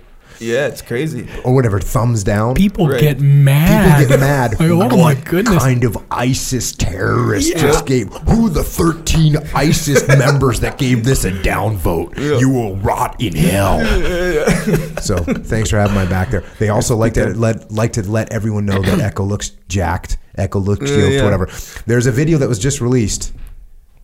What was the most recent video you just did that just got released? The normal face one. The normal face one. Overreaction one. Overreaction. You released the video. You are not in the video, correct. But people were saying that they could feel that you were jacked just from watching the video. So yeah, Echo's jacked. Psychological Warfare. You can get that on iTunes, Google Play, MP3 platforms. If you think you might have a moment of weakness in your day-to-day life, press play, and you'll get pushed through that moment of weakness. By Jocko, by the way. By me. Yep. Yeah, and not pushed. We'll say spotted. That's better. Yeah. Because some people, they're not in the mood to get pushed. Pragmatically reasoned with. Yes, reasoned with. Yes, pragmatically reasoned with. Very good. Also, speaking of reason, when you want to improve your home gym, I don't know, maybe even your commercial gym, your 24 Fitness, I don't know, go to onnit.com/Jocko. Get yourself more kettlebells like me. Got the Stormtrooper one, by the way. Oh, are you going to break out some Star Wars nerd stuff over here, bro? Yeah, you ready? Yeah. So Jenga Fett was the guy that they used for, they're like, oh, you're the perfect warrior. We're going to make all the clones based on you. Yes. And I believe that his deal he made with those people was like, you're going to give me one of the clones back that I'm going to raise as my son, who turned out to be Boba Fett. Yes. Okay. Yeah. Wait. So you're letting me know because I messed that up. I think so. I think Jade tuned you up, and then on the last podcast, you guys were talking about it again. Yes. Is there books for that? I don't know. So. It's just something that you kind of absorb. Because you're a closet nerd, Jason. Oh, hey. I played Dungeons and Dragons when I was in high school. So yes. And yeah, absolutely. And I can be open about it today. I wouldn't have been horrified to tell you when I was in high school that I played Dungeons and Dragons or that got out. But right now, I don't care. Actually, you got all kinds. You got all kinds of like little nerd. Science fiction nerdism, right? Yeah, I enjoy science fiction. It's a lot of fun. There you go. It's cool. My younger brother, who's a tattoo artist up in San Clemente, he has a complete Stormtrooper costume. So do I. Do you? Yeah. So are you? And Darth Vader, by the way. Are you in the 50? Is it the 501st Vader's Fist? No. So mine is. I got the Stormtrooper costume, like the full one. Whoa. What's 501st Vader's Fist? So there's there's units or something. There's an organization that does a lot of just like work for like going to see cancer kids and stuff like that. Cool. And it's all these people that are Star Wars villains. And because they don't make, no one can make costumes because it's all licensed. So they have to make them themselves, and then you go there and they'll validate it and say, okay, you're good to go. Your costume is good. And then, and I hope I'm not screwing up the unit name, but I think it's the the 501st Vader's Fist. I've never heard of that. That's pretty cool, actually. Going deep. The one I have is like, I don't know if it's a licensed costume or what. But there aren't any. It has to be so good that they'll validate it because Lucas there's won't. no such thing as a licensed costume. For Stormtrooper. No, people just make the stuff somehow. Yeah, the ones I costed were like a lot. They were like a few. Well, I bought two. There's a Darth Vader one and a Stormtrooper. They were like a few $1,000s. Yeah, that's what my brother paid. A few $1,000s for. Well, not just to have it though. That's the thing. Because you wrote it off for Flicks Point. Right. So I was making these videos called like the hobbies of Darth Vader. I gotta go check those out. Those are really good videos. So we used them for that. You didn't even reach the potential in those videos, by the way. Yeah. You didn't get where you needed to get. Well, we were going. I know. So I'd feature like famous jiu-jitsu people or what, like Jeff Glover, Keenan Cornelius, like these guys. The premise is we're just living our life, but Darth Vader's here too. Yeah, he's kind of here too. So like he's doing things. So he's going on dates. He's doing this stuff. Anyway, it turned out kind of funny or whatever. So there's one where the Stormtrooper was in it. He was kind of his lawyer when he got arrested for chopping Dean's head off. It was pretty good. Yeah, Dean comes up. He's like the ex-boyfriend of his date or whatever. So Vader like chops his head off. So the next episode he gets arrested for that, and then his lawyer's a Stormtrooper. So that's why I have. I love it. Yeah. Did you ever see that one where they did like a cops episode, but it was troopers and they're stormtroopers, and they show up to Luke's aunt and uncle, and it's really a domestic dispute, and they kill everybody? So real creative. No, I'm gonna look at that. Hysterical. It's old. Yeah, there's a lot of fun to be had with those guys for sure. Nonetheless, I got the kettlebell, and I got it from Onnit, and they got some good stuff on their Onnit.com. That's good spot. Including Star Wars stuff. I also got some books. Mikey and the Dragon. Mikey and the Dragons. Jason, you were actually maybe the third or fourth person to hear me read Mikey and the Dragons. And I did it on the beach in Coronado to you and Iris. I was so excited to read it to you guys. I couldn't believe it. When you started rhyming and the whole thing, I'm like, how did you do that? It's like he's still rhyming and it's still going, and this story is just awesome. Yeah. Super stoked on Mikey and the Dragons. How old are your kids? 8 and 6. And what age group can it go down to, would you say? I'd say probably 3. Yeah. It can get young. It's got very beautiful pictures that are bright and colorful.